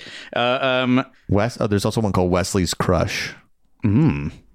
Well, I mean, this is like a real tome, this menu, which is pretty exciting. We'll post like stills of this, but I think, you know what I think? Actually, within the menu, it is listed as the final frontier, and perhaps it should be the final frontier of the episode. It'd be too long for me to read all of them, but Jason, I'm going to make you make a blind choice. I'm going to give you 5 dessert options by name only. And you need to pick one, and then I will reveal what you have chosen. I mean, some of them describe themselves. Open. I don't have it anymore. You may have seen some of them then, but I don't remember them. So please go ahead. Right. Your choice is Nog's Banana Split, the Pie of the Prophets, Kefarian Apple Crisp, Deanna Troy's Ultimate Sundae, and Udaberry Sorbet. Oh well, I think I would have to go with the Pie of the Prophets. I'm so glad you did, because having said it out loud, that gave me so much joy. I would have been sad if you didn't pick it. And also, it has by far the longest explanation. So Great. Perfect. The pie of the prophets, also known as Kai pie. This recipe for a delicious pie came directly from the holy orbs themselves. Yes. Graham cracker crust, that sounds holy to me, with a combination of dark Talayan chocolate mousse and Bajoran peanut butter topping, drizzled with caramel and chocolate sauce, and topped with chopped Bajoran peanuts. This dessert is truly blessed, my child. Wow. I love it. So it's like a peanut butter pie, not quite a mud pie, but I'm into it. And blessed and holy, and the most sacred dessert you could have picked. You did it. I do like, with liquor, I don't like sweetness overload, but with dessert, sometimes I do like, all right, chocolate, peanut butter, and caramel, and butterscotch, and like all of the, like a suicide of sundae toppings. There's on the Deanna Troi has a drink called Deanna Troi's Chocolate Obsession as well. Chocolate drinks are gross. I just noticed one that the 99 cent store had a giant wall of like chocolate wine for a while. I'm not quite into that. There's a drink I would order that I didn't see before, the Riker Rita. That's really good. What do we got in there? Well, it's Commander William Riker's #1 drink at Quark's. Be the first officer at your table to order this taste sensation. No problem there. Sousa Commemorativo. Commemorate, not commemorate. It's not a resolution that's very good on this menu. There's just a bunch of stuff. Sour mix. Resolution. You can melon. Why do they think melon is a big flavor in Star Trek? Yeah. I think that was just the time, right? What's that? That's one? A 90s thing. That's a 90s. What's that? What is that famous melon liqueur called? I don't know. I feel like I heard a lot of people. It's like that was their first to like. It's called vomit in a bottle. Yeah. I think that melon liqueur. Midori sour was a lot of people's first. Of course. Because it's like candy. Yeah. Oh. All right. Well, if you're trying to trick someone into drinking, then that's the way to Midori is the way to go. What a world of wonder. So much to do, great. From realizing you're in a group with Picard's ancestor to facing the Borg themselves. Is that right? Well, they all could refer to themselves as one. We are Borg. So what would it be? It's like a Rat King. Yeah, kind of. Yeah. To seeing the Borg, to eating a corn dog that's called Jumja for no reason. You could do everything there. And what a bummer. Tragedy. So stupid Neonopolis for giving false hope to Cedar Fair. And I don't think we're gonna even there's rumors of right now it doesn't seem like we're getting a Star Trek Land at the Fantastic Worlds Park. No, I don't think so. Does it seem too late? Like if they'd been on the more on the ball about this? It was rumored that it was going to replace Terminator, but as Matt Rogers said, it's going to be Bourne. It's going to be Jason Bourne. I'm skeptical that that's even happening now. We broke that story. My feeling is like if I feel like the buzz has died down, I feel like generally I'm skeptical it's going to happen. Right now, we're hearing a lot of Tomorrowland rumors. So if I feel like if this buzz sustains to D23, we got something. But if this dies down and we don't hear anything about it for a year and a half, then I think they're back to not doing something. Yeah, it seems like Fantastic Worlds is what? How to Train Your Dragon, Universal Monsters, Nintendo, Fantastic Beasts and Nintendo. And Fantastic Beasts. Yeah. Bulworth. The Bulworth world. Smallfoot. But I think even if I'm sure they could do a very cool Star Trek ride, and there's some concept art and things on like the Starfleet Academy land area, but I don't know. I don't think it's going to have the charm that this seems to have. Yeah. This has the junky charm of Star Trek that I love, and I think if they do something, it'll be like almost too big budget. It'll almost be too... It'll be great. It could be very great, but I don't think they'll be like, well, we should make it look like that junky looking syndicated show that people love from the 90s. It's going to look like a sleek JJ movie. Yeah. But if you like junky charm, watch this transition, head over to the Second Gate next week. when we'll have some more Star Trek stuff to talk about in the theme park world. That a junkie is the correct word to use to describe some of it. Absolutely. The operative word. It's, you're watching weird live Star Trek TV broadcasts, an early weird blue screen, and it's a lot of fun. So, and ice skating. Oh, see, I don't. So even we'll I don't know what's happening here. So we'll get into all of that. Oh boy. Patreon.com/podcast the ride. Yes, head there right now. I'm so excited. I need to calm down. I wish I had a sacred chalice of Ricks in front of me, but I don't. But if you have, head over there. More Star Trek at the Patreon. You survive. Podcast the ride. What else? Check us out on Twitter, on Instagram. Email us at podcastride@gmail.com. And may the force be with you. What's the sign off of Star Trek? Well, live long and prosper, of course. That's right. Oh, God. Can you do it? Can we all do it? No. Yeah, I used to. No, I can't. Okay. You all can? You can a little, yeah. I can do it both hands. No, two of mine are don't attach whatsoever. I took a class in the 90s. You took a class? to learn how to do it. Just kidding. As far as I knew. All right. Good fingers, guys. Thank you. Thank you. Catch our fingers on the next Patreon episode. Take your fingers and pile it to the Patreon. All right. Make it so. Yeah, that's one. Forever Dog. This has been a Forever Dog production. Executive produced by Mike Carlson, Jason Sheridan, Scott Gardner, Brett Boehm, Joe Cilio, and Alex Ramsey. Engineered and mastered by Alex Sarche. For more original podcasts, please visit foreverdogpodcast.com and subscribe to our shows on Apple Podcasts, Spotify, or wherever you get your podcasts. Keep up with the latest Forever Dog news by following us on Twitter and Instagram @ForeverDogTeam and liking our page on Facebook.